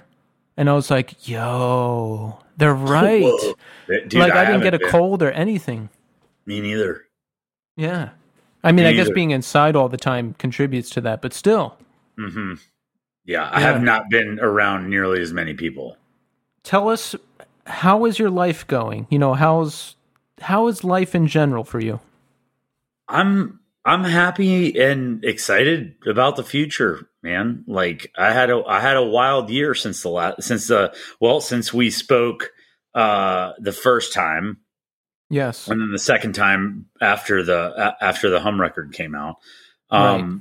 But yeah, so no, I got laid off from my my main job because was that at the brewery? I was a sales rep in like uptown Charlotte. So I was, I sold to the convention center, to the football stadium, to the minor league baseball stadium, all the hotels, all the restaurants that had all the business travel because of all the banks, right? The Fillmore, the amphitheater, like the Blumenthal Performing Arts Centers, which is where like the Broadway shows would come through. It's like, dude, those places are gone. Like 75% of the business that I had died on March 17th of last year. Like just hard stop, just done. And our boss, and I think we talked about this, but my boss made us a really fair deal, and he was paying us based on our previous year in sales because no one knew what the hell was going on. But like 5 months into that, they were like, "Hey, man, like we can't afford to pay you." And I'm like, "Yeah, I see these sales reports. I get it." Yeah. Like this is not working. Oddly enough, like I had read a book early last year, like early 2020. It must have been like January or February 2020. It was called The Surrender Experiment. And it was now I'm going to forget his name because now I'm bringing it up. But anyway, this guy who is famous, who started like WebMD and is like a big time like yogi, had this like policy of just saying yes to whatever doors opened for him, and he was just like, I'm going to quit trying to control shit. I'm just going to say yes to whatever happened. And like, as we were talking like that first time, I'm really fired up about the whole foundation training thing and like really feel like I can help people. And I was like, how do I make this my life? Like, and when my boss, who is a friend of mine, who I'm texted with today about getting a beer at some point, was like practically in tears when he had to like lay me off. And I'm like, hey, you know what? Like, oddly enough, this isn't how I wanted this to happen, but I'm pretty sure this is what I wanted to happen. Like, cause I would have never quit because I'd had so much invested and worked there for over 10 years. And it was like, I got a free pass. Wow. To go do the thing that I wanted to try to do. And so that's what I'm doing. And it's like, granted, it's in the time of COVID, so you can't really do a ton, but like the gyms that are allowing people to work out, like where people have masks and it's like they have reduced class sizes for social distancing and whatnot. Like I've been able to find like enough work to like start trying to make it my full-time job. And then I just drive Uber and stuff in the meantime. And my father-in-law is a contractor. And when he needs help on jobs, I'll go and work with him. So it's like I can piece together a living, but I'm having fun. That's great. Yeah. And now you get to do what you love, your passion, the foundation training. Yeah. So I think it's, I know it's a cliche, but I really like one door closes, another opens. And in the particular brand of recovery I've been involved with for multiple years now, acceptance is a big part of that. Yeah. And I try to practice that. And, you know, if you just stop fighting, and I don't mean be a doormat or just like accept whatever happens to you, but I don't know. I've been in situations where I'm pushing because I'm like, these are the people I have to talk to, or this is the situation I'm supposed to be in. But if it's not working, it's not working. And if you can just let go and move on to the next thing, then it makes things so much easier. Like you could have easily hated your boss and been like, I'm never talking to this guy again. But you saw the reality of the situation and you're like, I understand. Yeah. I mean, that was the whole thing. It was just like, this is clearly not working. Like these numbers don't make sense. They cannot keep paying me for me to sell nothing, you know? And, and I helped build that company and it was really fun. And I'm really grateful for the experience I had there. And I wish them nothing but the best. Like I want that brand to succeed. Like I want my boss, like he's my friend. He's my friend. Yeah. He still is my friend. You know, we worked together for 10 years. We had a blast. Yeah. Do they give you any beer on the way out, like to help ease the pain of getting laid exactly. off? Yeah. Like some of the people that still work there will be like, yo, man, we got some extra cans. Like, here we go. Like, these are the misfill. Like, we would always like take home the misfills, like shit that just like didn't meet the pressure gradient for like the can. You know, like you could squeeze it a little too much, but there's nothing wrong with the product inside. So like, and my friends they'll drop off beer for me and whatnot. That's fun. Do you ever like get really loose with what's acceptable and what's not? Like, oh, this one has a tiny scratch on it. We're going to take this one off the line. Or, oh, that can looks a little strange. We're going to take this one. I don't know what the policies are now, but I certainly never did anything like that. No. I understand. Maybe. You know, people keep saying, people basically pick whatever the next season is and say, like, that's when music is going to come back. Is there anything realistic on the horizon? You know, like what Hopesfall was on Furnace Fest, right? Has that been rescheduled? There's been a lot of talk about when that is going to resurface and schedule again. I see. Yes. I think it's about the most I'm at liberty to say about that. So what else is in the works? Are we talking about any shows, any releases, anything? All of it.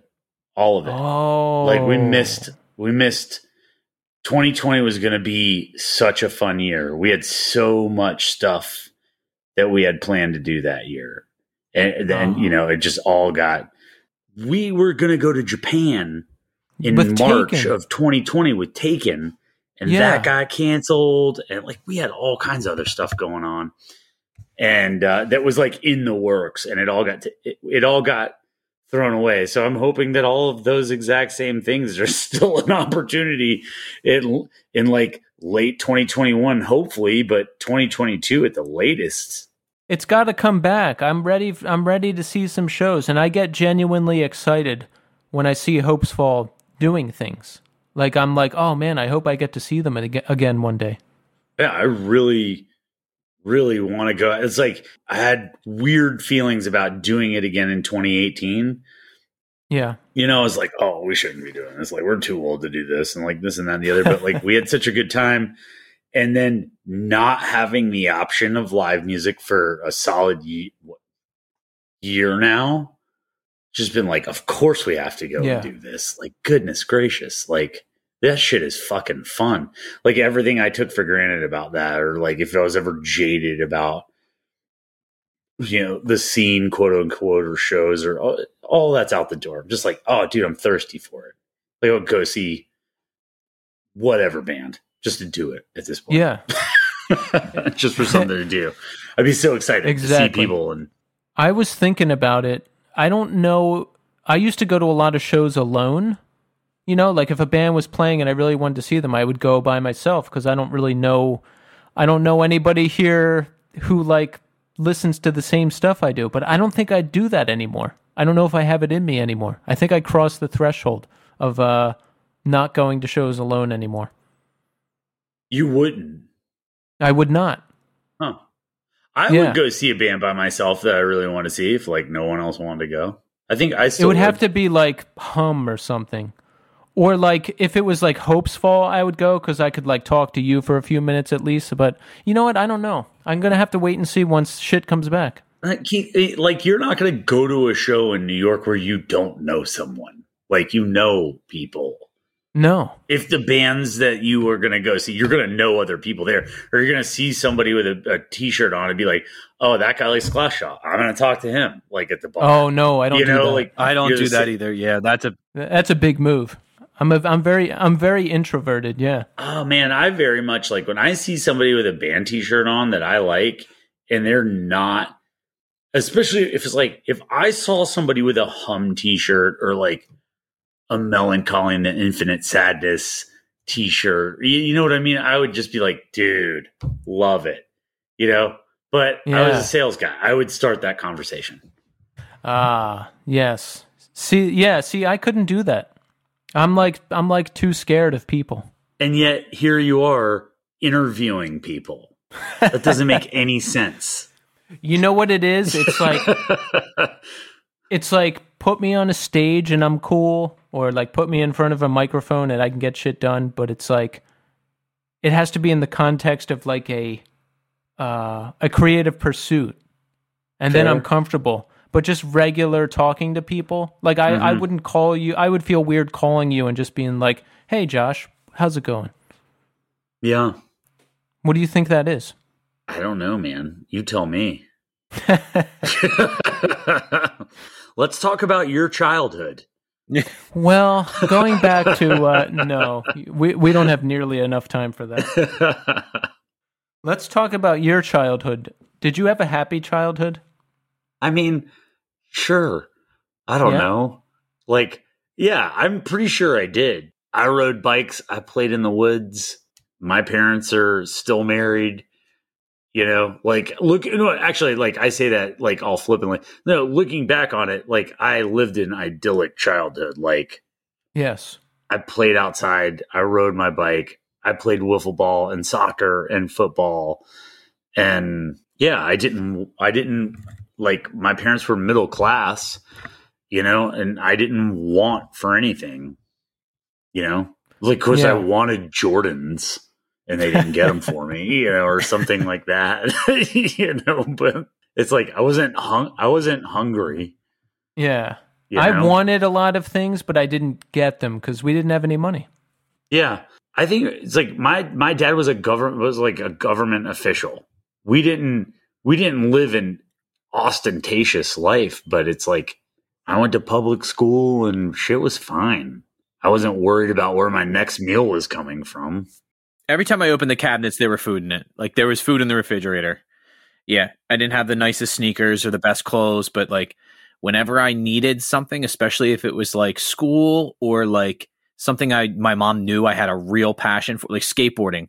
Like if I was like, Mom, I broke my skateboard, I need a new one. She'd be like, okay, talk to me on the weekend. We can probably go out. Like we can probably go get you one. Like, yeah, but nothing was ideal. Like, but at the same time, like whose childhood is like, I think it's, I don't ever, I try not to get in those conversations, especially with anybody where they're like, oh, I had it so rough, because then it becomes this weird game of like one-upsmanship. Yeah. Of like on the reverse end. Yeah, of like it. I had it worse than you. Like I remember being at work one day. I was telling a story about something where my mom was mad at me and hit me or something like just like or smacked me and was like, "Shut up." I was like, "Oh, okay." And I was telling this story, and somebody was like, "That's nothing. I got this." And then they went like it was like literally like this, that scene in Jaws where they all sit around and go like compare their fucking scars. Like it was like, well, I got beat with this, and I'm like, really? That sounds horrible. Can we change the subject? Like this is fucking. It's too early for this. Jesus, like. Well, boys, I fulfilled a childhood dream on Sunday. You want to know what it is? Go on. I beat Mike Tyson in Mike Tyson's Punch-Out for NES. Heck yeah, dude. That is so hard to do. I never beat Mike Tyson. Yeah, no one has. Well, I guess except all the hundreds of speedrunners on YouTube. Yeah. I actually remember you. I never had a Nintendo, Keith. You never had one, Josh? No, I'm kidding. We never had a Nintendo. We had to draw pictures on the screen and move them. Like, yeah. I had a Nintendo. I was just terrible at it. Like, I never beat any games, and it wasn't because they were that hard. I just wasn't good. I got to, what was the guy's name before him that was really similar? Oh, Super Macho Man? Yeah. I got to him once, and I think I lasted one round. But I remember... He's pretty easy. Mr. Sandman is really hard. Super Macho Man's pretty easy, and Mike Tyson is incredibly tough. I just remember it took me forever to get the timing on, Bald Bull does the backup and the charge. Yeah. That timing took me forever. Thank God that game has codes and you can just restart where you stopped, where you finished off. Yeah, I trained on the emulator. I probably started 30 rounds with Mike Tyson, and of those 30, I only won once. But you won once. Yeah, and that's good enough. That's all that matters. Yeah. Exactly. Josh, what can we expect from you, from Hopesfall? I don't know if you're allowed to announce anything yet, but tell us what to look out for. I don't know if I'm allowed to announce anything either, because we don't have a manager or anything. It's just we are actively pursuing opportunities. Ah, that is exciting. Yeah, I'm excited. I'm hopeful. Here's a question for you. How did you feel after that run of gigs in 2018? Dude, right afterwards, I was like, yeah, that was a bad idea. And here's why. Well, the first two shows in New York, until I saw the videos of how much fun people were having, it just sounded so bad on my side of the stage. I was just like, man, this is bad. Oh. It sounds bad and I can't enjoy this. And so I'm just up there just trying to be like, let me just play these riffs and headbang and look like I'm having a good time, even though it doesn't sound good. And you just want to sound good, right? Yeah. Y'all know, when the stage sound is good, it doesn't matter if anybody else in the crowd enjoyed it. You're like, oh, that fucking sounded awesome. That was great. Yeah. Right? I wanted that own selfish experience for myself. It's just okay, we're playing in a room and there's people here and it fucking sounds good. And I didn't have that experience. So when you went back and looked at the video, did you still think it sounded bad? Or did you see it from the outside and you were like, oh, okay, it's fine? Then I saw other people enjoying it. Yeah. Which I don't see in the moment. It's all, I'm in my own little world, and that being said, I realize, other people, this music is it's such a weird thing, right? Everybody has their own memories and experiences wrapped up into it. And they're tapping into something, especially because we're a nostalgia band at this point. Even though we have even though we have a record that's new that I would like to think is relevant and good. It's just I think that's my favorite one, honestly. I remember you saying that. And I appreciate that. Yeah. I'm very proud of that record, but I mean, realistically, it's our fan base is people that found out about our band a very long time ago. Yeah. Largely. I don't think we're going to be out there. I don't think there's going to be a lot of like 15 and 16-year-old kids that are just like, dude, Hopesfall. Like, yeah. Sometimes I think I'm really with it. You know what I mean? And then I'm around an actual teenager and I'm like, oh, I'm not at all. Okay. Right. Yeah. Like there's a couple things that like trickle through, you know, or like things that I'll like stumble across on Spotify and just be like, yes, fuck yes, the kids are awesome. Go kids. You know, but they're not listening to me. They don't care. You know? Yeah. So what was the problem? Was it just the stage monitors, or was it the overall setup at St. Vitus? What was the deal? No. I don't think it. I mean, I have no idea. I've never played that venue prior to that, so it's like I just, you know, in my little corner, it didn't sound good. I see. And maybe that's the dynamics of the room. I don't know, but like, yeah, that was my experience. I know how that is, because sometimes you're up there and it sounds bad, or you can't hear yourself at all, but people are like, no, it's fine, just play. And then you're like, does anyone even hear me? It's a mess. Right. And like, and obviously it's like people are there having fun, drinking beers. Like they're not criticizing it in the moment. They're just trying to have a good time. And like, exactly. Looking at the videos of it, I'm like, oh, people had a good time. Like, that was fine. I thought it was great. Well, thank you. Yeah. I mean, shit. I'm particular, and I didn't have any issue with it. So, yeah, there you go, right? Like, you're your own worst critic. So I was just getting in my own way. And now I'm just like, okay, post-COVID, all that stuff, it's just like, man, fuck that. Like, go up there, try to have some fun. Somebody else is going to have some fun, too. Exactly. Well, we look forward to more. So, folks, follow Hopesfall at Hopesfall on Instagram, Twitter. Find them on Facebook. I guess you just follow. I'm not on Facebook. What, do you just find it and then follow the page or whatever? I think so.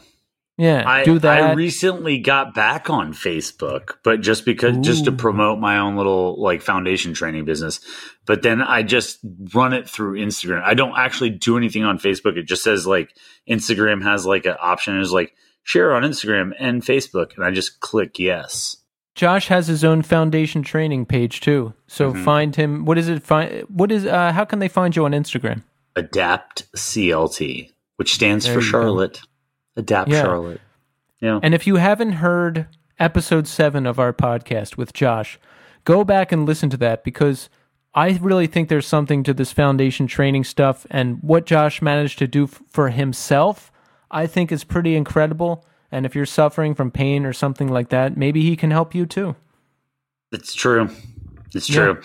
But it's funny, like Adam, our drummer, was like, dude, you talked for like 40 minutes about not Hopesfall on an interview. I was like, yeah, you're right. Sorry. And I didn't, I just got caught up. I was talking about the shit that I'm into. Honestly, dude, like, we barely talk about the band anymore with the bands. We don't care. That's like secondary to just the regular conversations. I'm more interested in learning about the people, to be honest with you. Yeah, like, what are you doing? Yeah, what's your life like? Yeah. Yeah, I want to unpack everything. I want to know the person. Because everyone's heard the music stuff. We recorded it, we put it out, unless there's like some big blow up or fight or like major crisis, it's, whatever. And all of our drama it's so old now. It's just like, it's just old. Yeah. I can't, like, that's my thing is like, do you want to have a conversation where we're like actually talking about real stuff and be like, oh yeah, guys, you guys recorded that album. Where was it? At a studio. Okay. What kind of preamps do you guys use? Like, who gives a fuck? Like, if we were like an actual podcast for tech people that were like really into the technical side of music, you fucking signed up for the wrong place. Cause Keith and I know nothing. Like, I just buy shit. I don't know anything about equipment. I just buy like stuff my friends are selling or stuff that other people play that I see that I like. You know what I mean? I don't know anything. I have a really good insider, like my buddy Chad, who plays bass in Hopesfall, but his better at guitar than me by a lot. Like, he is a gear junkie. And so I just run everything past him. It's like, Chad, what do I want? And he tells me, and I'm always happy. I love that. You always need a guy. You need a guy to go to. I got a guy. Like, I got a good guy for this. Yeah, I'm really excited about it. That's awesome. Well, Josh, it's always a pleasure, and we look forward to more. And shit, once you're back out there, we're going to come see you again. Dude, I can't wait to see you guys, man. Like, and meet in person. Like, I'm very hopeful, like, within the next calendar year, that will be a reality. All right. Well, thank you, Josh, and we'll see you soon.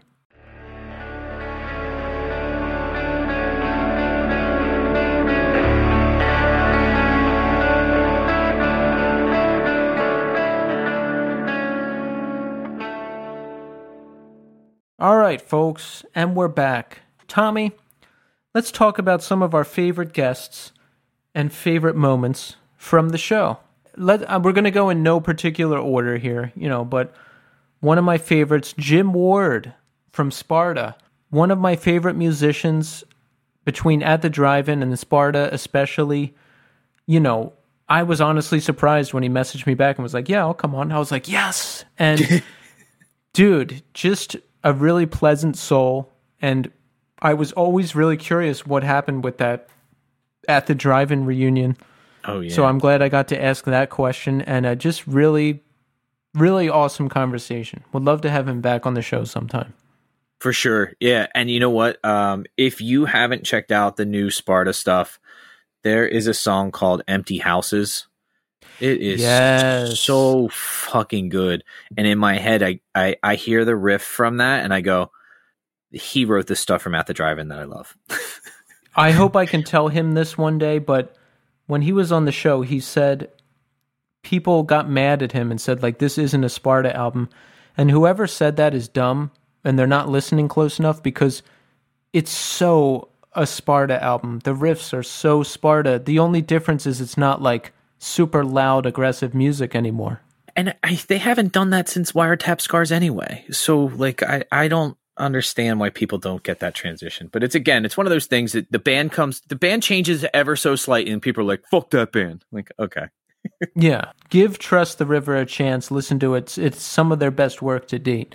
All right. So mine is episode 18 with Brad Truax from Interpol. And specifically because I think it was the first time that we really hit a stride with talking to an artist, not about their art, but about them and life in general. And it got very philosophical and very, very personal, like very quickly. And it felt like when we were done, I was like, that last 35 to 40 minutes, we hit, that was something special. Like, that was something we haven't done before, and I want to go back to that. I love that feeling that we had in that moment. Yeah, we actually had a segment we talked about where we were going to like try to force that, you know what I mean? Like the closing words thing. But I realized you can't manufacture those moments. You just have to, they just happen in the course of conversation. I'd want to say Brad is an excellent guest. He's been on twice, and a good friend too. I was talking to him earlier today, and just an all-around great guy. The other part of it, so it kind of dovetails with this. Episode 45, Philip from Caspian. Yes. Because that exact same type of talking that was fun and entertaining, but also delved into things that were extremely serious. I felt that again when we were done with that. I got done that episode and went, that was amazing. Yes, and the conversation flowed. We must really be all on the same wavelength, because the conversation flowed so well, and he's just such a nice, thoughtful person. I absolutely love that one. And he turned us on to that Woodstock 99 video of Korn. That we talk about in every episode. Well, he's not wrong. It's a goddamn fucking Great video. God damn. I'm going to post that next on our Instagram account, and we'll see if it gets even more traction than the Beastie Boys clip. Yeah. We talked about rebranding as a Beastie Boys podcast because that little clip I posted of that video of theirs I always watch has gotten more traction than anything we've ever posted of our own.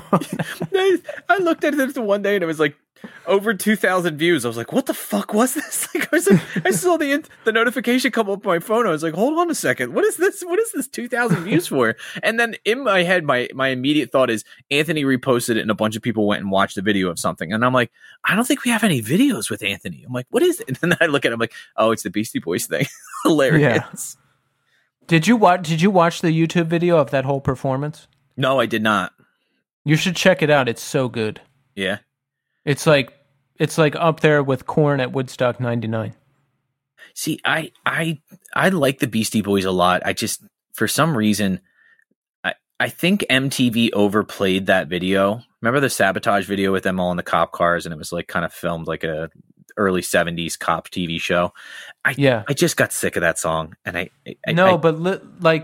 don't listen to the Beastie Boys like ever, but that performance is unbelievable because they have a guy on keys, they have two percussionists, they have the DJ, and they have all three of them playing the instruments for the song. It's incredible.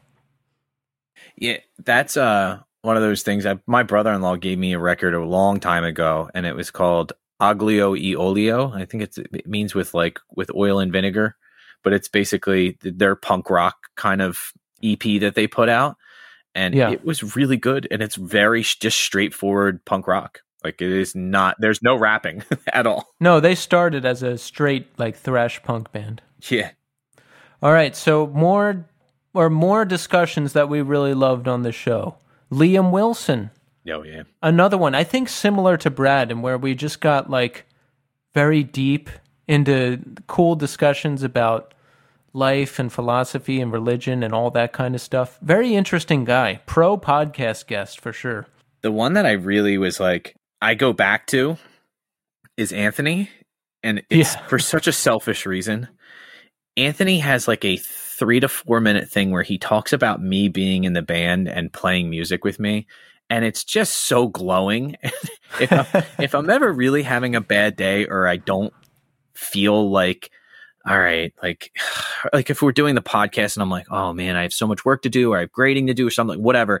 I listen to that and immediately I'm like, okay, I can do this. Like, cause it's just him saying the nicest things in the world about me.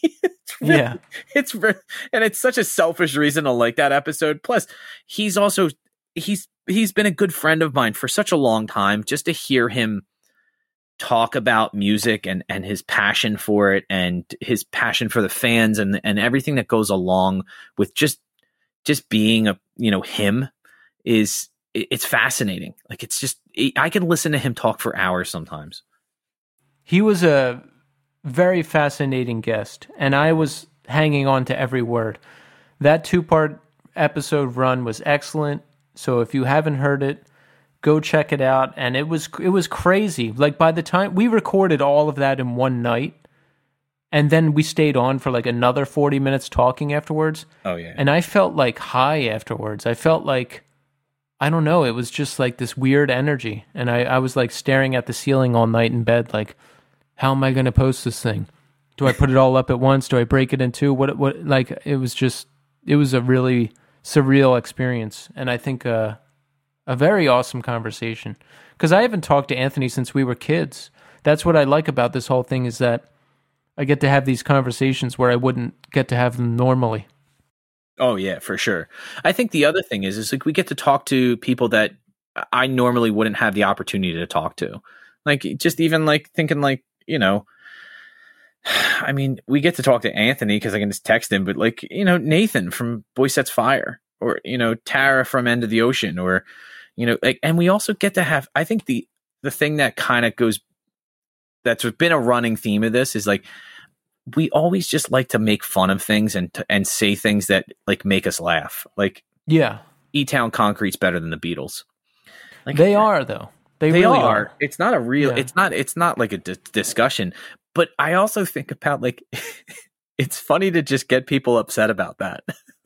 Because I saw TJ wrote something in one of the comments and he tagged Vadim in it and was like, we have to talk to them. Yeah. We have to talk to them about this. Like, don't you think it's weird that like other people, don't you think it's weird to get mad at like others people's opinions? Oh yeah. Like if I'm like, I like this and someone's like, no, that's wrong. Like that just seems like such a waste of time. That's why I've had this discussion with my wife before, because she'll get mad at the kids. Like, she'll go like, why aren't you eating this? And they're like, I don't like that. And I'm like, yeah, if they don't like it, they're not going to eat it. Like, my wife hates certain foods. And I'm like, what if I just made a food like that all had, like, she hates horseradish. Like, if you had, like, what if I just made something that was like the main ingredient was horseradish? She's like, well, I wouldn't eat it. I'm like, well, of course you wouldn't fucking eat it because you hate it. Like, the girls don't like certain things and they're just not going to eat them. So, like, don't try to push them to do it. More conversations that we really enjoyed.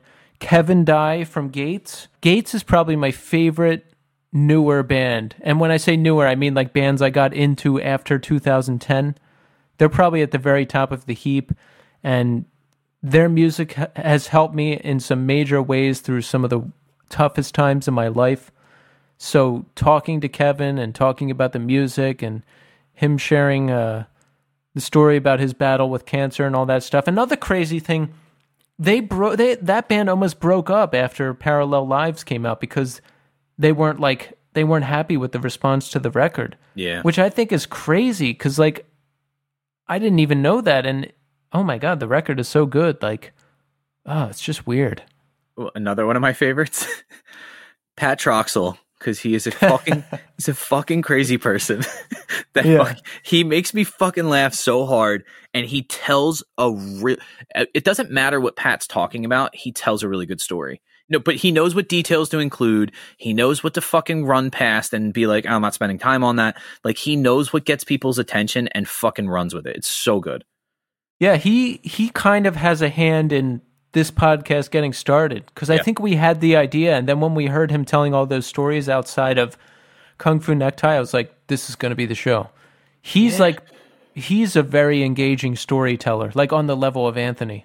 Oh yeah, and he's just got endless entertaining stories. And on top of that, like everything that Pat has done musically, I appreciate. Like whether it's Lovelorn or fucking Heroes Equal Shit, like everything he's kind of put his fingerprints on, I'm like, this is fucking cool. Like Pat gets it. Like Pat's fucking down. I really enjoy him, and just talking to him, because he'll go from one story to be like, yeah, by the way, that's when I was hopping trains for a while and lived in the Ewok village in Florida. And we're like, wait, say that part again. What are you talking about? What a life, man. He's awesome. I can't wait to have him back on. And a couple more. Casey Iodine, awesome guest. That ended up being like such a surprise, awesome discussion, because Iodine Records weren't even on my radar really. And I mean, I just loved every second of it. Punk icon leaving. I mean, come on, you got us that one, Tommy. That was great. I just love the fact that he talked about my dad for 45 minutes. Just asking questions about my dad growing up. That was fucking awesome for me. I mean, that's surreal, amazing, real shit. Like it's just awesome. I think one of my other favorite ones, and it's just because of like I hate to say it, but it's like because I like everything that they've kind of done. I like Scott Mellinger, episode 15, because even when I said something like, I love when you were in Creationist Crucifixion, he was just like, well, actually, I only played on In Silico and then a couple of the EPs, and Automata's a fucking genius work, but like I didn't play anything on there. Like that brutal honesty of like, he could have just been like, yeah, man, Creationist Crucifixion is fucking rad. I was in that. Like he goes with the truth over. This is a great story. Like I truly appreciate about that. And then on top of that, like he's a really great musician and he's a dad, and he's just like everything about him came off as genuine and likable. I really like that episode. Yeah, for sure. And Pete Appleby, 2-time guest, legend. Renee Hartfeld is one of my absolute favorite bands, Memorial too. I like the fact that he went to medical school. Like we're sitting there talking to her like, so you're a dental surgeon now? Yeah. Like, okay. And you make awesome music. That seems crazy, but so I really, really like the interview. It's episode 35 with Kenny from Vacationer and the Starting Line. Yeah. I was not a huge fan of the Starting Line. I really didn't even know any of their music really, but I knew Kenny as a part of the scene and somebody that makes awesome music. And now I see how awesome Vacationer is and just his DJ sets. And I literally go on his Instagram and watch him play bass along with stuff and then use the MPC. And I'm like, this guy's a fucking genius. Like he literally takes like bits and pieces of things that already exist, puts them together in a way that's completely new, and then improvises over it. Like I'm always in awe of people like that. It's like just fucking pure genius. It's amazing. Yeah, I mean, the amount of great guests we've had is inconceivable even to me. So I want to wind down here and just thank everybody who's been on the show and who's given us their time to talk to us about their contributions to music and everything else. Tommy, I want to thank you for being a part of this thing. I can't imagine doing it with anybody else, nor would I want to. Yeah, I mean, it's just a wonderful, beautiful, unexpected project that is now ours, and we get to do it every week. Yeah, and actually, that was funny. I actually wrote down, like, I have a little notepad here next to me, and I wrote down, make sure you thank Keith. So one of the things I wanted to say, and this is something that we've mentioned, actually, you even brought it up in the other thing, like when we were talking to Richie, like, I show up and talk. I send Keith the fucking files and walk away. Keith then does the real work, which is the editing, the getting guests, the posting, the maintaining all the sites, all the stuff that goes along with this. Like the real work behind this is all Keith. And it's honestly, it's a thankless job. The only time, this is probably one of the 4 times I've said thank you to you for this, like, because it's easy to come on here and be like, well, I'm taking time out of my day to do this. All right, I'm going to do this and we'll get it done. And then it's like when you're in the midst of it and doing it, you're like, oh my God, this is so much fun. And it all came from the fact that Keith had the initiative to be like, let's fucking do this. Because honestly, if I was at the helm of this, this would have been 3 episodes and done. Because I just don't have that drive like Keith does. When it comes to creative endeavors, I can walk away from creative things for months at a time. There's dust on one of my guitars. You know what I mean? Like I can walk away and be like, I don't care. Keith has this drive that's just innate and something that he really just wants to be doing. And I just don't have that. And I truly appreciate Keith's dedication to this because there's days where we fucking record this on a Wednesday night and he edits it all Wednesday night and all day Thursday after he's done work and sends it off to Richie to get mastered. Like, it's ready for Monday morning. Like, and without fail, every Monday morning at 9 a.m., like clockwork, everything's posted where it needs to be. Everything's done. And Keith has saved my ass a couple times because he's gone, ooh, there was a thing where I left your name in. I'm going to go ahead and fix it now. Don't worry about it. And then he'll just, send me a quick text and be like, yo, just double check it. I just took it out, so it should be okay. I'm like, fuck, dude, you're a fucking lifesaver. So I truly appreciate what you do, Keith. And from the bottom of my heart, thank you so much because, I mean, honestly, I've all but walked away from all of this stuff.